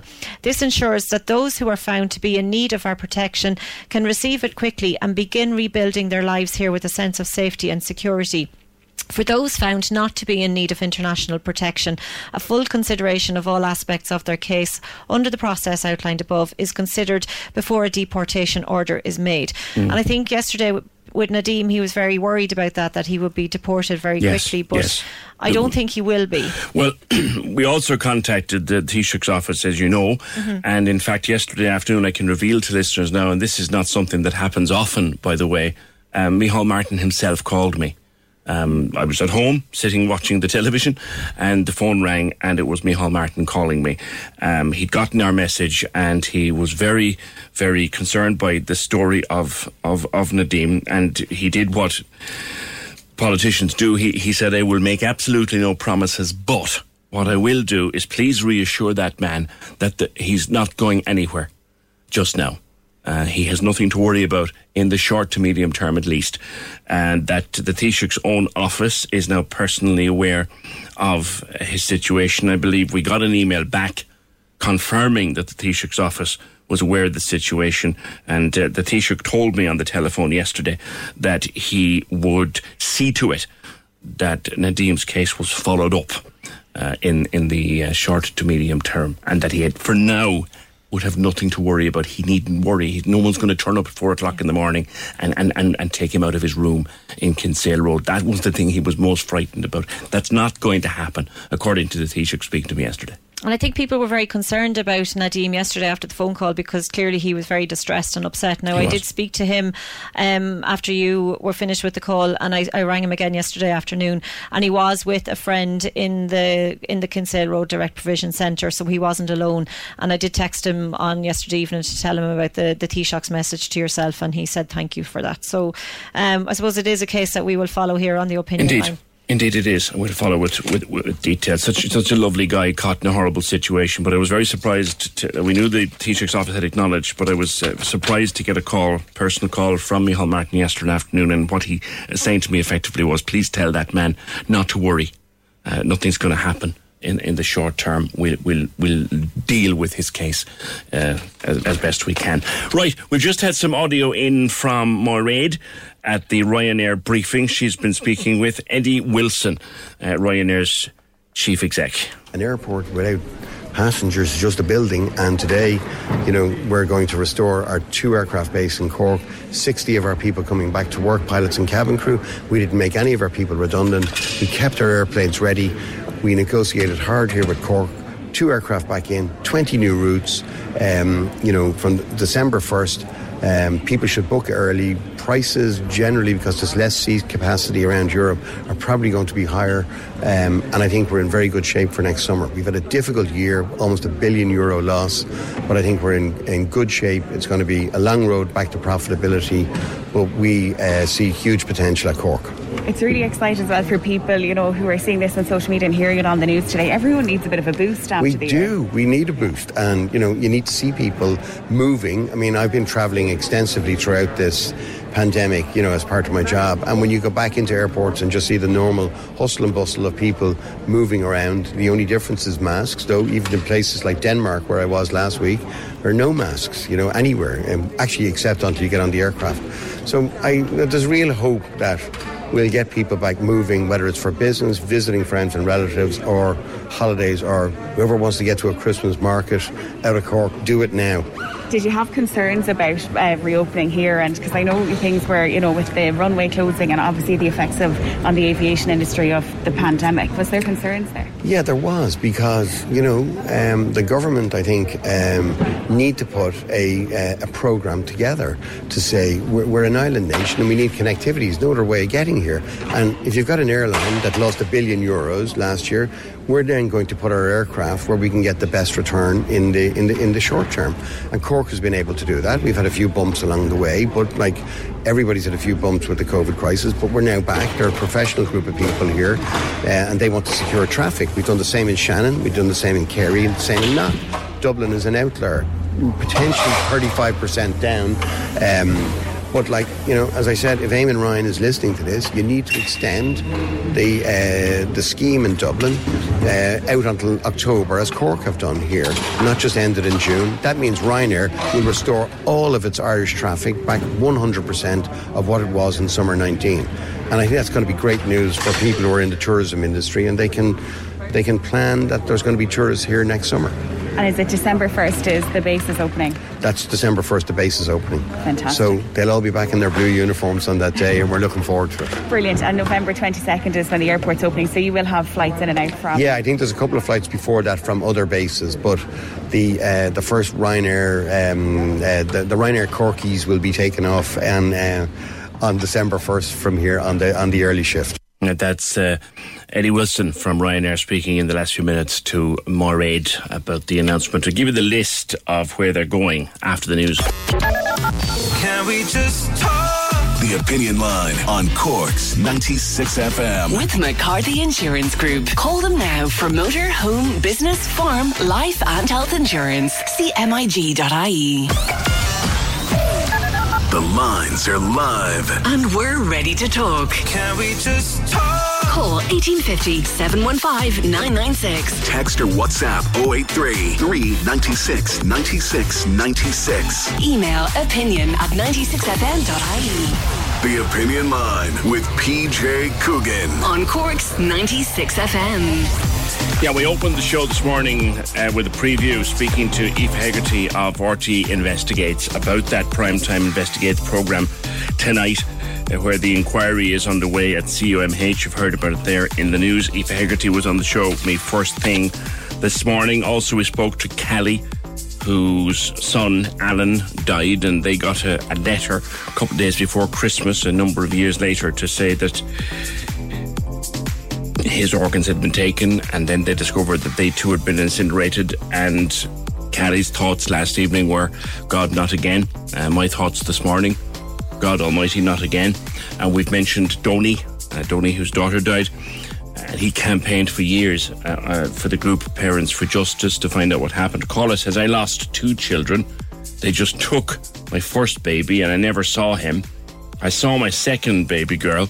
She had a little hat on. Donny used to say the hat was to hide the scars on their heads.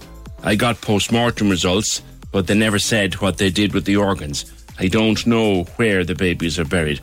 I was devastated listening to Callie. Another caller quite upset by this baby story. It broke my heart to think professional people could make such a decision without parents' consent. Nobody should ever be able to make that decision again. We buried our baby, and to think of the carelessness shown is just heartbreaking. They had consented to a post-mortem, as both Callie said and Aoife Hegarty said of the families that'll feature in the documentary tonight. They had consented to a post-mortem. It's what happened afterwards.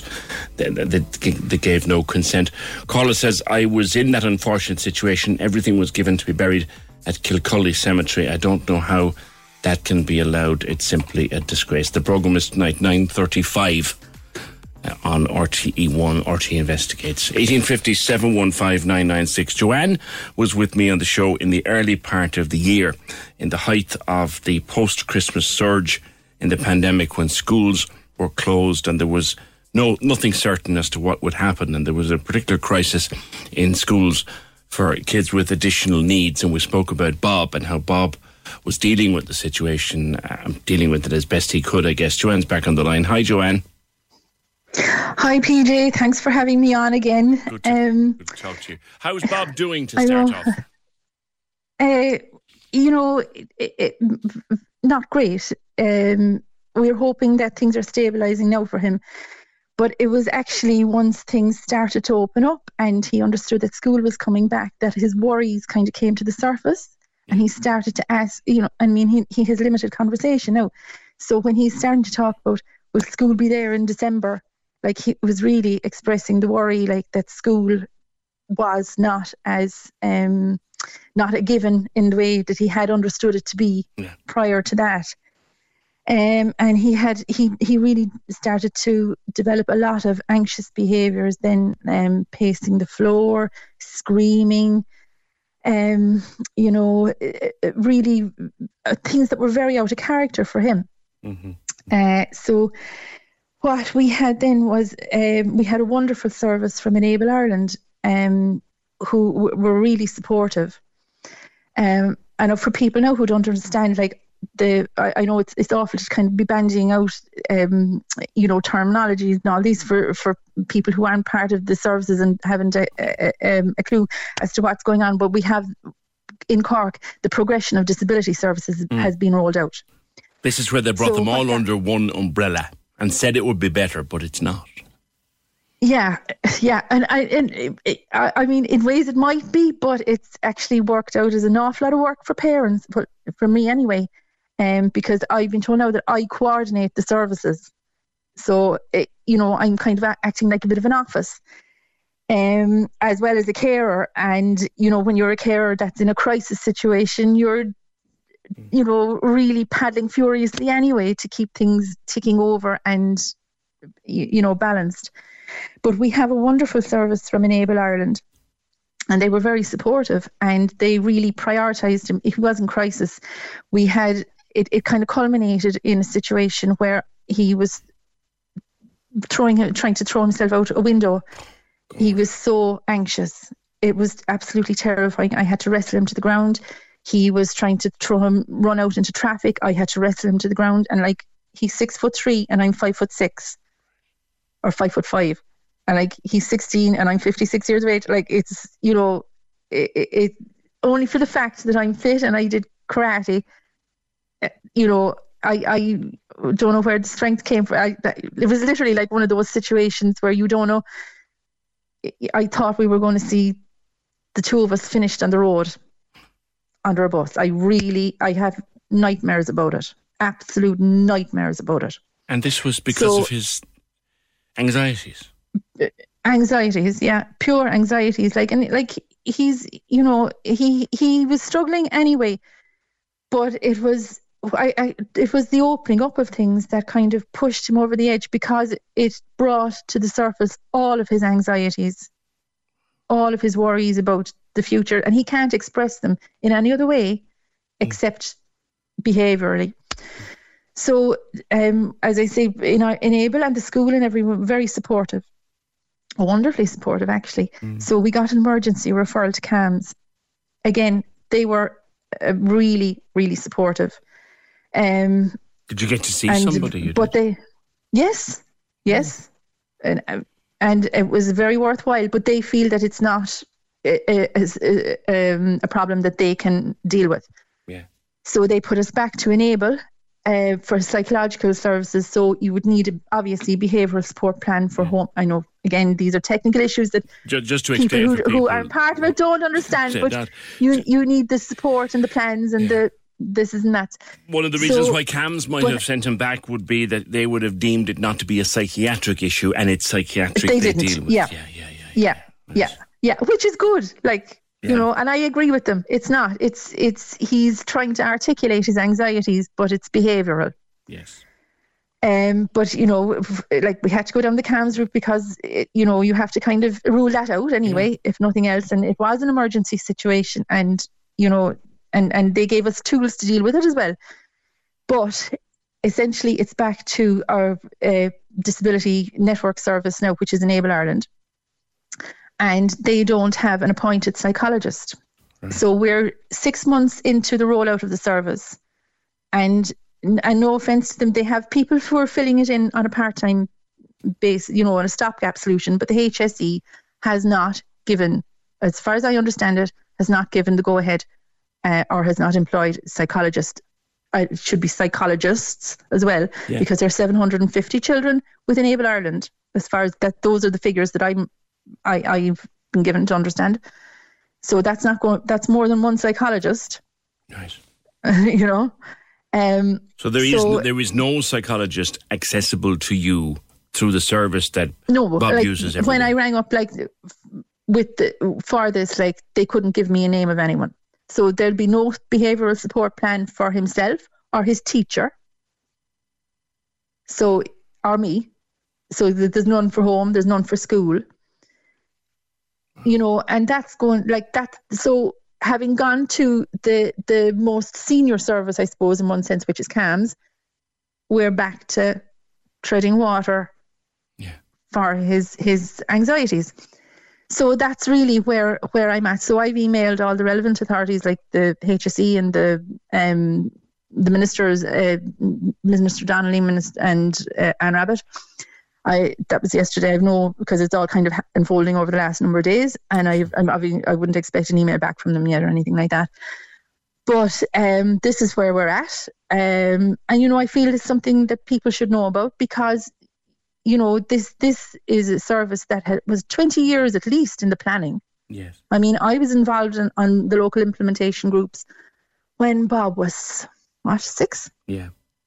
Like he's 16 now, so that's 10 years, and you know, so it hasn't come as a surprise to people. It shouldn't have come as a surprise to the HSE that they were going to need psychologists.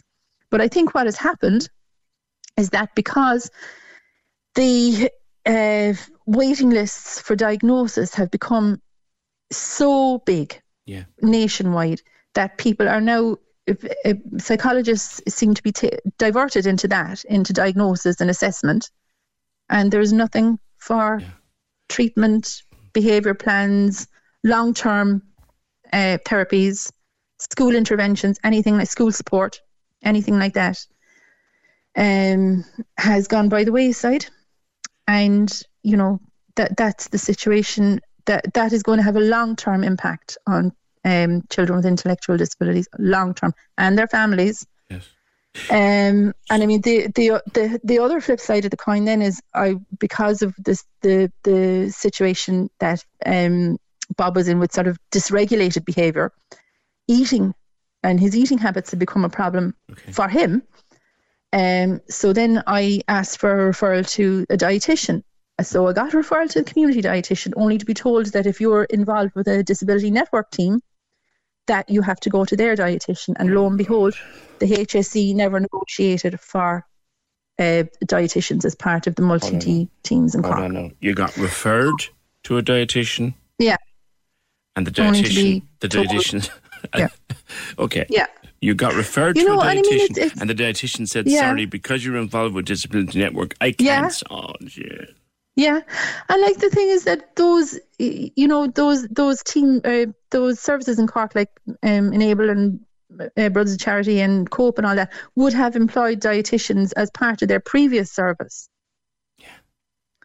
But because we have the progression of disability services now, and those have not been negotiated for by the HSE, you're not automatic, you know, they're not part of the multi-D team. And like, people underestimate, and obviously the HSE underestimates how important diet is for people with disabilities. It's hugely important, because you can have, you know, first of all, you can have impulse eating, but, you know, you also don't know, like with people, whether they're getting what their nutritional needs are. Yes. So you have, while you can have obesity on one hand, you can also have a level of malnutrition. Yeah. Because you don't, you know, with that, they could have 10 cakes in a day. No, I'm talking about people now with obviously with intellectual disabilities more and other complex needs like that. But yes, you know, Bob won't, like people like Bob won't really regulate his own eating, so it has to be regulated for him. So therefore, I have to know, like, it's not the same as when I had my other children, and you know, they can regulate it. You know, you can tell them, well, it's healthier to eat an apple now than it is to eat a cake. Yes. But there's other issues around eating that maybe people aren't aware of. Like, you can have, you know, poor swallow with people with disabilities. So that eating more complex issues. You can have chewing can be an issue, obviously, but also muscle weakness around the mouth area. You can have oral sensitivities, that they're seeking sensation through their mouths. There's 100 so cold sensitivities. It goes on and on. You absolutely need a dietitian to work with a multi-D as part of a multi-D team. Joanne, I can hear for that. I can hear and I recognise as a parent the stress in your voice. Yeah. You must be up the walls at the moment, yeah.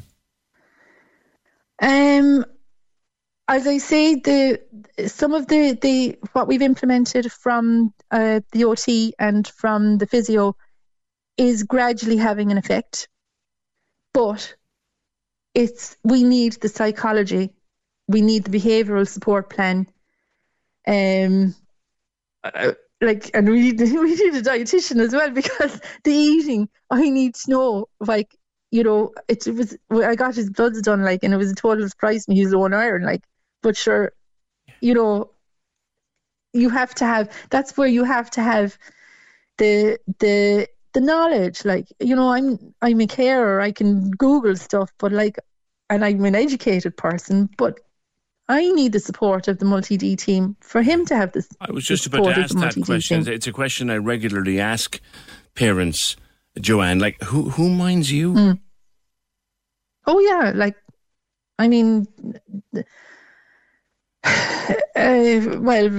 who minds me? My community, really. Family, community. We have a very supportive community in our athletics community. And Park Run, my Ballincollig Athletics, Park Run, the school, extremely supportive. As I say, Enable Ireland actually have been wonderful OT, wonderful physio. But, you know, they can't do the job of a psychologist either. I know. And this stuff... they're not going to have that insight. And they wouldn't pretend to, and like, I'm not targeting Enable for No. or anything. It's the HSE is the problem. Yeah. You must be losing sleep and all, you know, for this. Yeah. Yeah. Because, like you said, he's a big strapping lad. Yeah. Oh yeah, like 6'3", like, you know, and getting bigger, like, and it's proportionate as well. Like his elbow can rest on my shoulder. Yeah. So if he decides to make a bolt for it. Mm-hmm. Mm-hmm. Yeah, you'd want your running shoes on, like. I know. You know, like, and I think on top of this, like, it all feeds into, though, too, like, you know, we haven't really safeguarded.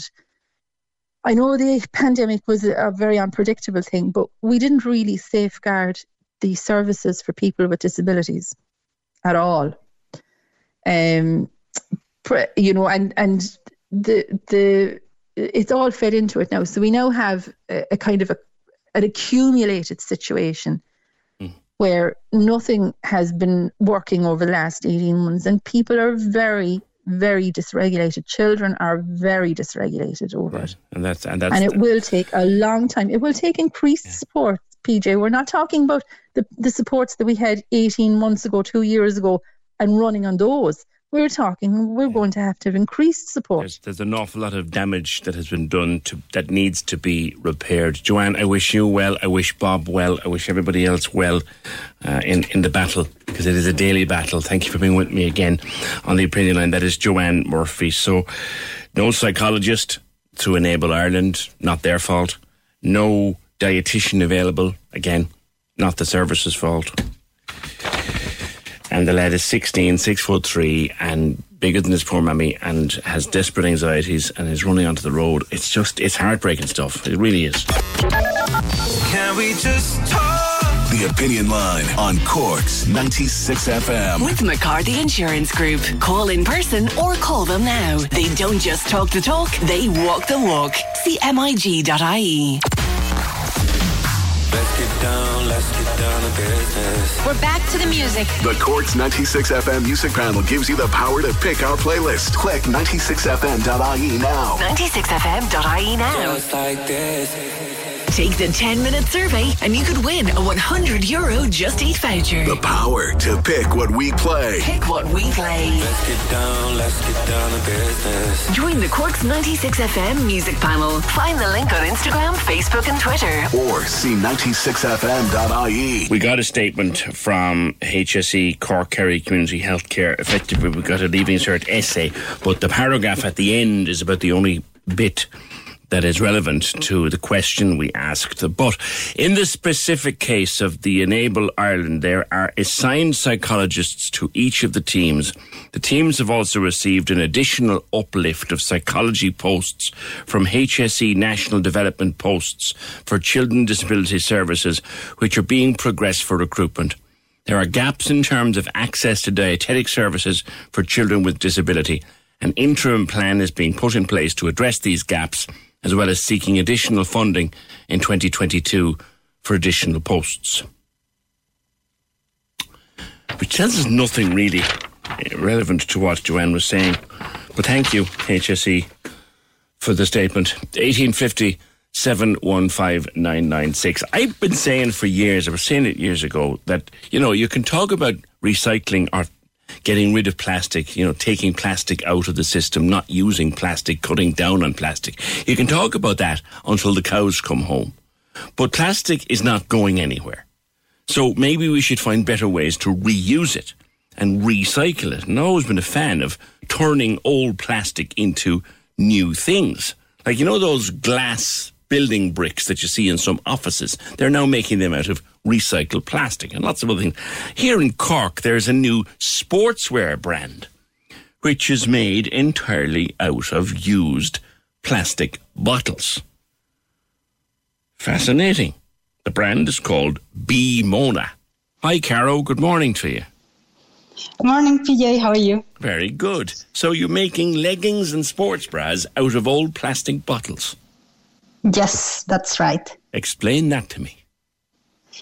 Well, so all the idea of this recycling has been always in the back of my head. I used to dive a lot. And then when the pandemic started, it was the perfect opportunity to do something about it.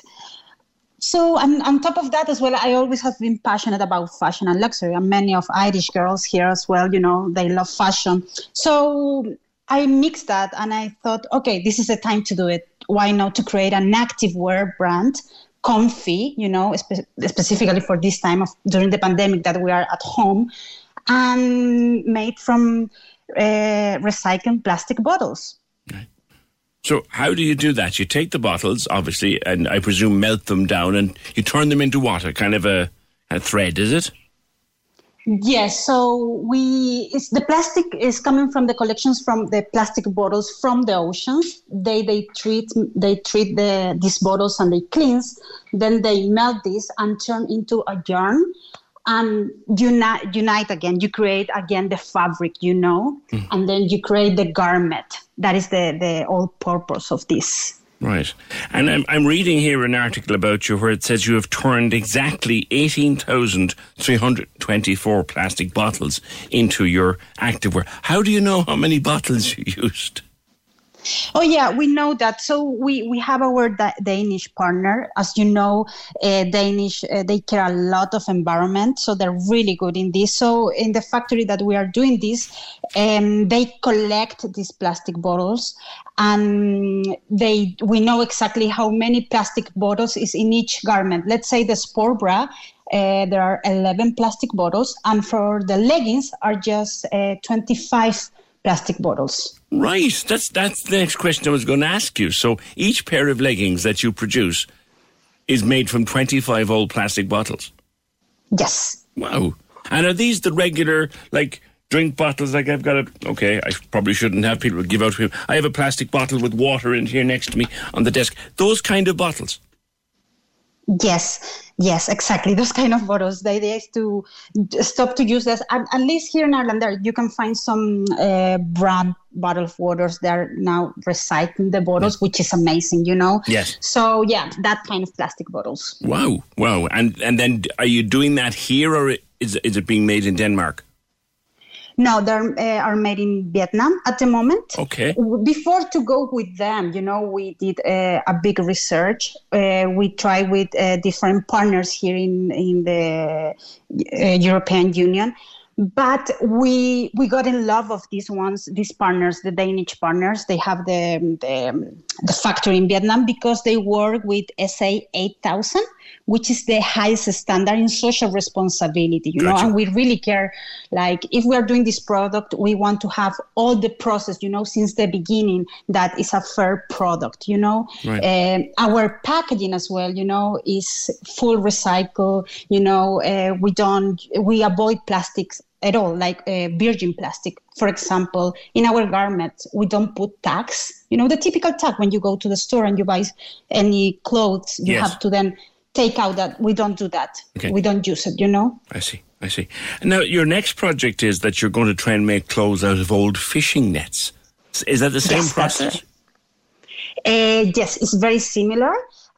It's a big issue that in the sea, in the oceans, it's not just plastic, as well as a lot of fish nets. So that is the next step, and I think few brands are doing that. But I think it's gonna become the next thing for many brands like us that are trying to be sustainable and trying to help somehow, the environment. Now, what's important as well to most people, Carlo, is the competitiveness of the price. So how competitive are your prices?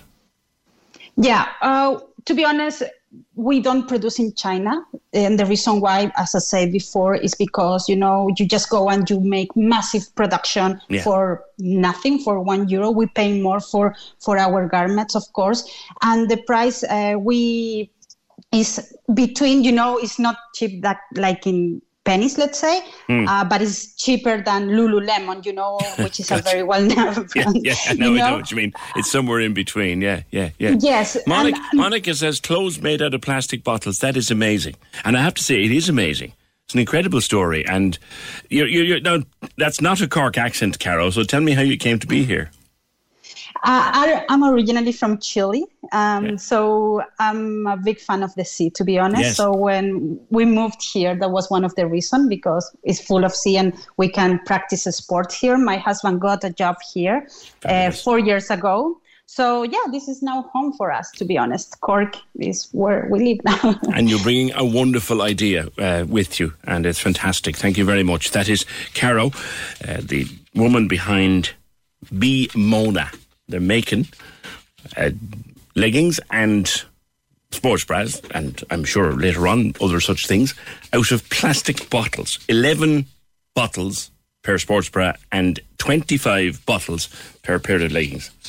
It's fascinating. And they're produced them in Vietnam through a Danish company, but it's a Cork brand and a Cork innovation. That is fabulous. 1850 715 996. Quick reminder to you, Premier League Live back this Saturday at 96fm.ie with Trevor Welsh and all powered by TalkSport. Live coverage of Manchester United v Everton at 12:30, Wolves against Newcastle at 3, Brighton v Arsenal at 5:30. Trevor and the team with all the usual content. It's the Premier League Live online with Now. Stream live Premier League action with the Now Sports or Sports Extra membership. Your sport on your terms. Streaming only the games that matter to you. Listen Saturday on the Cork's 96FM app, or you can go to 96fm.ie. Can we just talk? The Opinion Line on Cork's 96FM. With McCarthy Insurance Group. Call them now for motor, home, business, farm, life and health insurance. See MIG.ie. Cork's 96FM. Now, we were hearing there before the news at 11 and in the 11 o'clock news about the routes being reopened by Ryanair. There was a very big briefing at the airport this morning, and they are reopening for the winter and for the summer of next year, reopening their basing aircraft at the airport. And for next summer, they've got a very, very long list of destinations, all the old favourites back for next summer, and some new ones as well by the looks of the list. Pat Dawson, the Irish Travel Agents Association. Pat, a good news day at last for aviation. Good morning. Yes. Good morning, PJ. Yes, it's great news. The 20 new routes, a big investment by Cork Airport as such, and we're delighted to see it, and badly needed a shot in the arm. Now, Ryanair were making noises there a couple of weeks ago saying that the cost of flying could go up, will go up, in fact. Is it going to go up much? Well, I mean, we have to have, two dogs in the race, as I call it, and so we need Aer Lingus to come on now and stick a good number of routes. And what we need badly in Cork is competition. PJ, it's very, very important because a lot of routes there probably Aer Lingus won't go to, and therefore there'll be no competition on them. And we're going to be bombarded with fares from 9.99 and everything else. I was booking a flight to the States there this morning and to Orlando in December to see family, because it'll be open. And I started off with a fare of I think it was started off at $3.89, and by the time I had my seats got and all the rest of it, it was €600. So this from thing, I think it should be barred personally myself, because it's very misleading. By the time you can't it's a one-way seat. You haven't even got a seat on the plane as such. So but having said all of that, I mean, we need competition on routes, and certainly, the more competition we have, the lesser the fares will be, and that's very important. What are you hearing from Aer Lingus? I mean, obviously this is a very solid move by Ryanair that they are resuming. Cork Summer 22 will be the same as Cork Summer 19, possibly even with additions on it. What do you know about where Aer Lingus are planning? Are they going to have an announcement soon? Do you know? I would hope so, and they seem to be a bit behind the eight ball, that has to be said as such. And I wish they would come out and give people a good idea of where they're going to. I'm expecting news on that fairly soon, and I hope it matches up. I certainly, there'll be a lot of routes that Aer Lingus will not be going to that Ryanair have announced this morning, because their routes that Ryanair have a long relationship both inbound and outbound as such. So we'll wait and see. But one thing we don't want is a situation where Cork is that much dearer than Dublin as such. Therefore, competition is great, but it's great to have those 20 new routes, and Cork Airport need all the support in the world. And I'd say to people out there, support Cork Airport. They badly need it. They were at about 3 million passengers. They probably won't get there, probably maybe 2 and a bit next year, but they need support from everyone within a 100-mile radius of the airport. Great to see the industry coming back, though, Pat. Thank you very much. Pat Dawson of the Irish Travel Agents Association. Just the full Ryanair list, don't mind the winter ones, but the summer 22 list from Ryanair is Alicante is in there, Bordeaux in France, Carcassonne, France, Faro in Portugal, Gdansk in Poland, Girona in Italy, Gran Canaria, Lanzarote, Liverpool, London, Gatwick, Stansted and Luton, all there, Malaga and Mallorca, Milan, Poznan in Poland, isn't it? And Reus in Spain and Tenerife, all confirmed to be starting again next summer with Ryanair from Cork. 1850 715 996. On the bank holidays, good public holidays, whatever, this holiday we're supposed to get, this new holiday. No, Good Friday is a bank holiday. Our company closes on that day, but we have to take it out of our annual leave. So bank holidays and public holidays are not the same. You are, of course, correct, caller, or text. Was it a text? It's the one little quirk in our calendar, in that Good Friday is a bank holiday, but Good Friday is not a public holiday. Now, I haven't worked Good Friday in years. It's just a thing. It's got nothing to do with religion. I just don't work Good Friday, ever. I take the day off. It's a leave day. You have to take the leave day. It's not a public holiday. But I think that's the only one. Like the August bank holiday Monday is a public holiday. Patrick's Day is a public holiday. The June bank holiday is a public... all those are public holidays. But Good Friday is the exception. Can you... Now, be honest with me here, right? And if you're 22, this question kind of doesn't apply to you, right? But let's say you're 32, right? 32. Can you still fit into the jeans you wore when you were 21, right? So you're 32 or 31 or 40, 41. Can you get into the jeans? 23. Can you get into the jeans you wore when you were 21?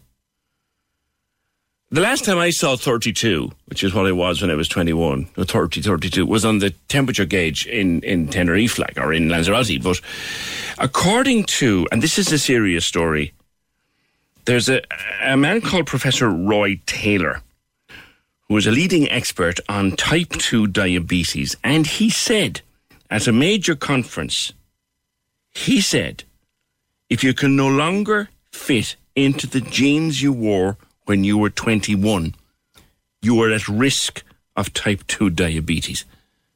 Now, that's a fairly sweeping statement. Claire Naughton is a diabetes nurse. Claire, good morning to you. Good morning, PJ. Now, we know that people who are diagnosed with pre-diabetes, as in pre-type 2, are often advised lose weight. And I do have one old friend who managed to evade diabetes, shall we say, by losing about 2.5 or nearly 3 stone. But the idea that we would try and get into the jeans we were when we were 21, for most people, that's unachievable. Yeah. Well, I mean, I suppose that caption, or that, fitting into the jeans of 21, as you say, it captured the imagination and made people sit up. So it's probably just a novel way of saying, if you are overweight for your height, particularly carrying weight around your abdomen, it does increase your risk for pre-diabetes and type 2 diabetes. But I suppose it's just, another way of saying that, just, I suppose to spark people's interest. So maybe it's a journalism tactic, perhaps. Possibly, it depends. Somebody may have been more overweight when they were 21 than they are now. So it's just... But look, we do know that people who are overweight run the risk of type 2 diabetes. So how does that happen? Yeah. So I suppose type 2 diabetes, diabetes is when, a lifelong condition characterized by high blood glucose levels caused by lack of insulin or not enough working insulin.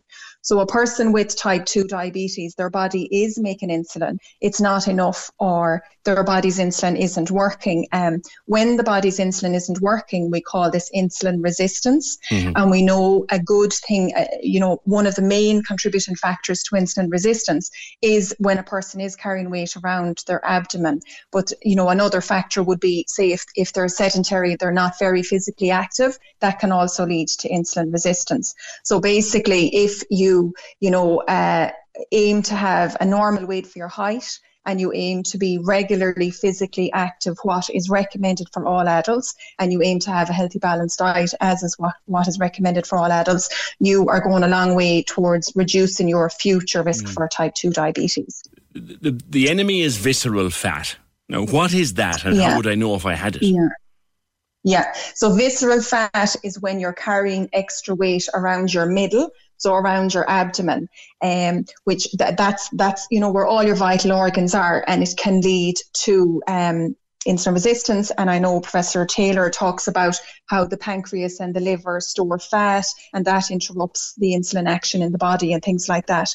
So to know if you're carrying visceral fat, so it's you can measure your waist circumference, and it's not the waist of your trousers. It would really be, if you think anyone who's carrying weight around their tummy is coming out over the top of their trousers. So to measure your waist circumference, you find your bottom rib, your hip, and you go halfway between those 2 points around where your belly button is. Right. And in inches for a woman, your waist circumference should be less than 32 inches.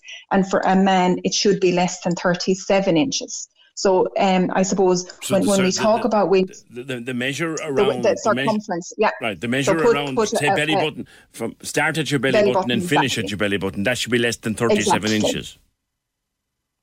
Excuse me, 37 inches if you're a man, and 32 inches if you're a woman. So that's so anyone can measure their own waist circumference at home. So that's how you'd know. So we would look, when we're talking about weight, having a weight appropriate for your height, we talk about body mass index, but we also talk about, your waist circumference, because body mass index doesn't, it just looks at body weight. It doesn't talk about muscle mass or weight from fluid or weight from fat or male versus female or anything like that. Yeah. So the waist circumference is really important. So again, anyone with pre-diabetes type 2, or if you're at risk of, you have additional risk factors for type 2 diabetes, trying to keep your waist measurement, down and within those parameters, would be really useful for prevention and protecting your future health. Yeah. What is an AC number or an A1C number? It's a more complicated test, is it? So a HbA1c, so it's a blood test that would be done routinely. And it reflects the blood glucose levels over the previous 3 months. So it can be used to diagnose diabetes. Right. But then when a person is diagnosed with diabetes, it's a marker to check if their diabetes is well controlled. Right. So it would be a routine blood test that everybody with diabetes should have, minimum of twice a year. Right. So most people with pre-diabetes, type 2 diabetes, they'd have that routine blood test done maybe with their GP.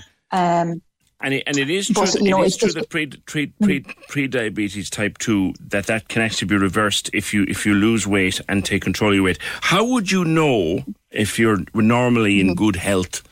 How would you know that you should get yourself checked, Claire? Yeah. So I suppose there's been many cases of people with type 2 diabetes who have managed to put their diabetes into remission. So it's not just pre-diabetes. So you referred to the article in the Irish Times where Professor Roy Taylor, so that's a big UK study called the DIRECT study looking at diabetes remission. when we talk about diabetes remission, so diabetes reversal sounds like it would be permanent, that once it's gone, it's never coming back. Whereas diabetes remission, people who took part in the trial, they lost significant amount of weight, especially around the abdomen. And I think after 2 years, about 36% of people with type 2 diabetes had managed to put their diabetes into remission. But remission, what was critical for success of remission, like your friend that you referred to, he lost 2.5 stone, but maintaining that weight loss, achieving and maintaining weight loss is critical for the success of pre-diabetes. So to answer your question, I suppose in terms of diabetes, there's additional risk factors for type 2 diabetes. So the two that most people would be aware of is being overweight for your height and not being very physically active. But there's other risk factors that aren't modifiable. So, for example, age. So being over 40 is a risk for type 2, but we see more diabetes over 50, 60, 70, 80. If you have a significant family history of type 2 diabetes in your siblings, parents, a woman who has had diabetes during pregnancy, that's a future risk for type 2 diabetes. Anyone who is on blood pressure, cholesterol medication, there are things we see parallel with type 2 diabetes. So with people, there's other medications that are risks for type 2 as well. So such as like steroids and things. So if kind of any listeners are ticking those boxes, they're thinking, I'm at risk for type 2. The only way to rule out or diagnose diabetes is getting bloods done with the GP, because your body may not necessarily warn you. So you could have type 2 diabetes and not know it and be walking around for months and years. So the routine checkups for everybody over 40 is good. The same way as you NCT your car every 2 years, it's no harm going for your routine checkup and your routine blood tests with your GP. Okay. All right. Listen, thanks for being with us, and just, I suppose, start a discussion on type 2 diabetes. That's Claire Nocton, diabetes nurse. This story that was in the Irish Times today, it's been in other papers, this Professor Roy Taylor saying that if you can't get into the same genes that you could get into when you were 21, you could be at risk.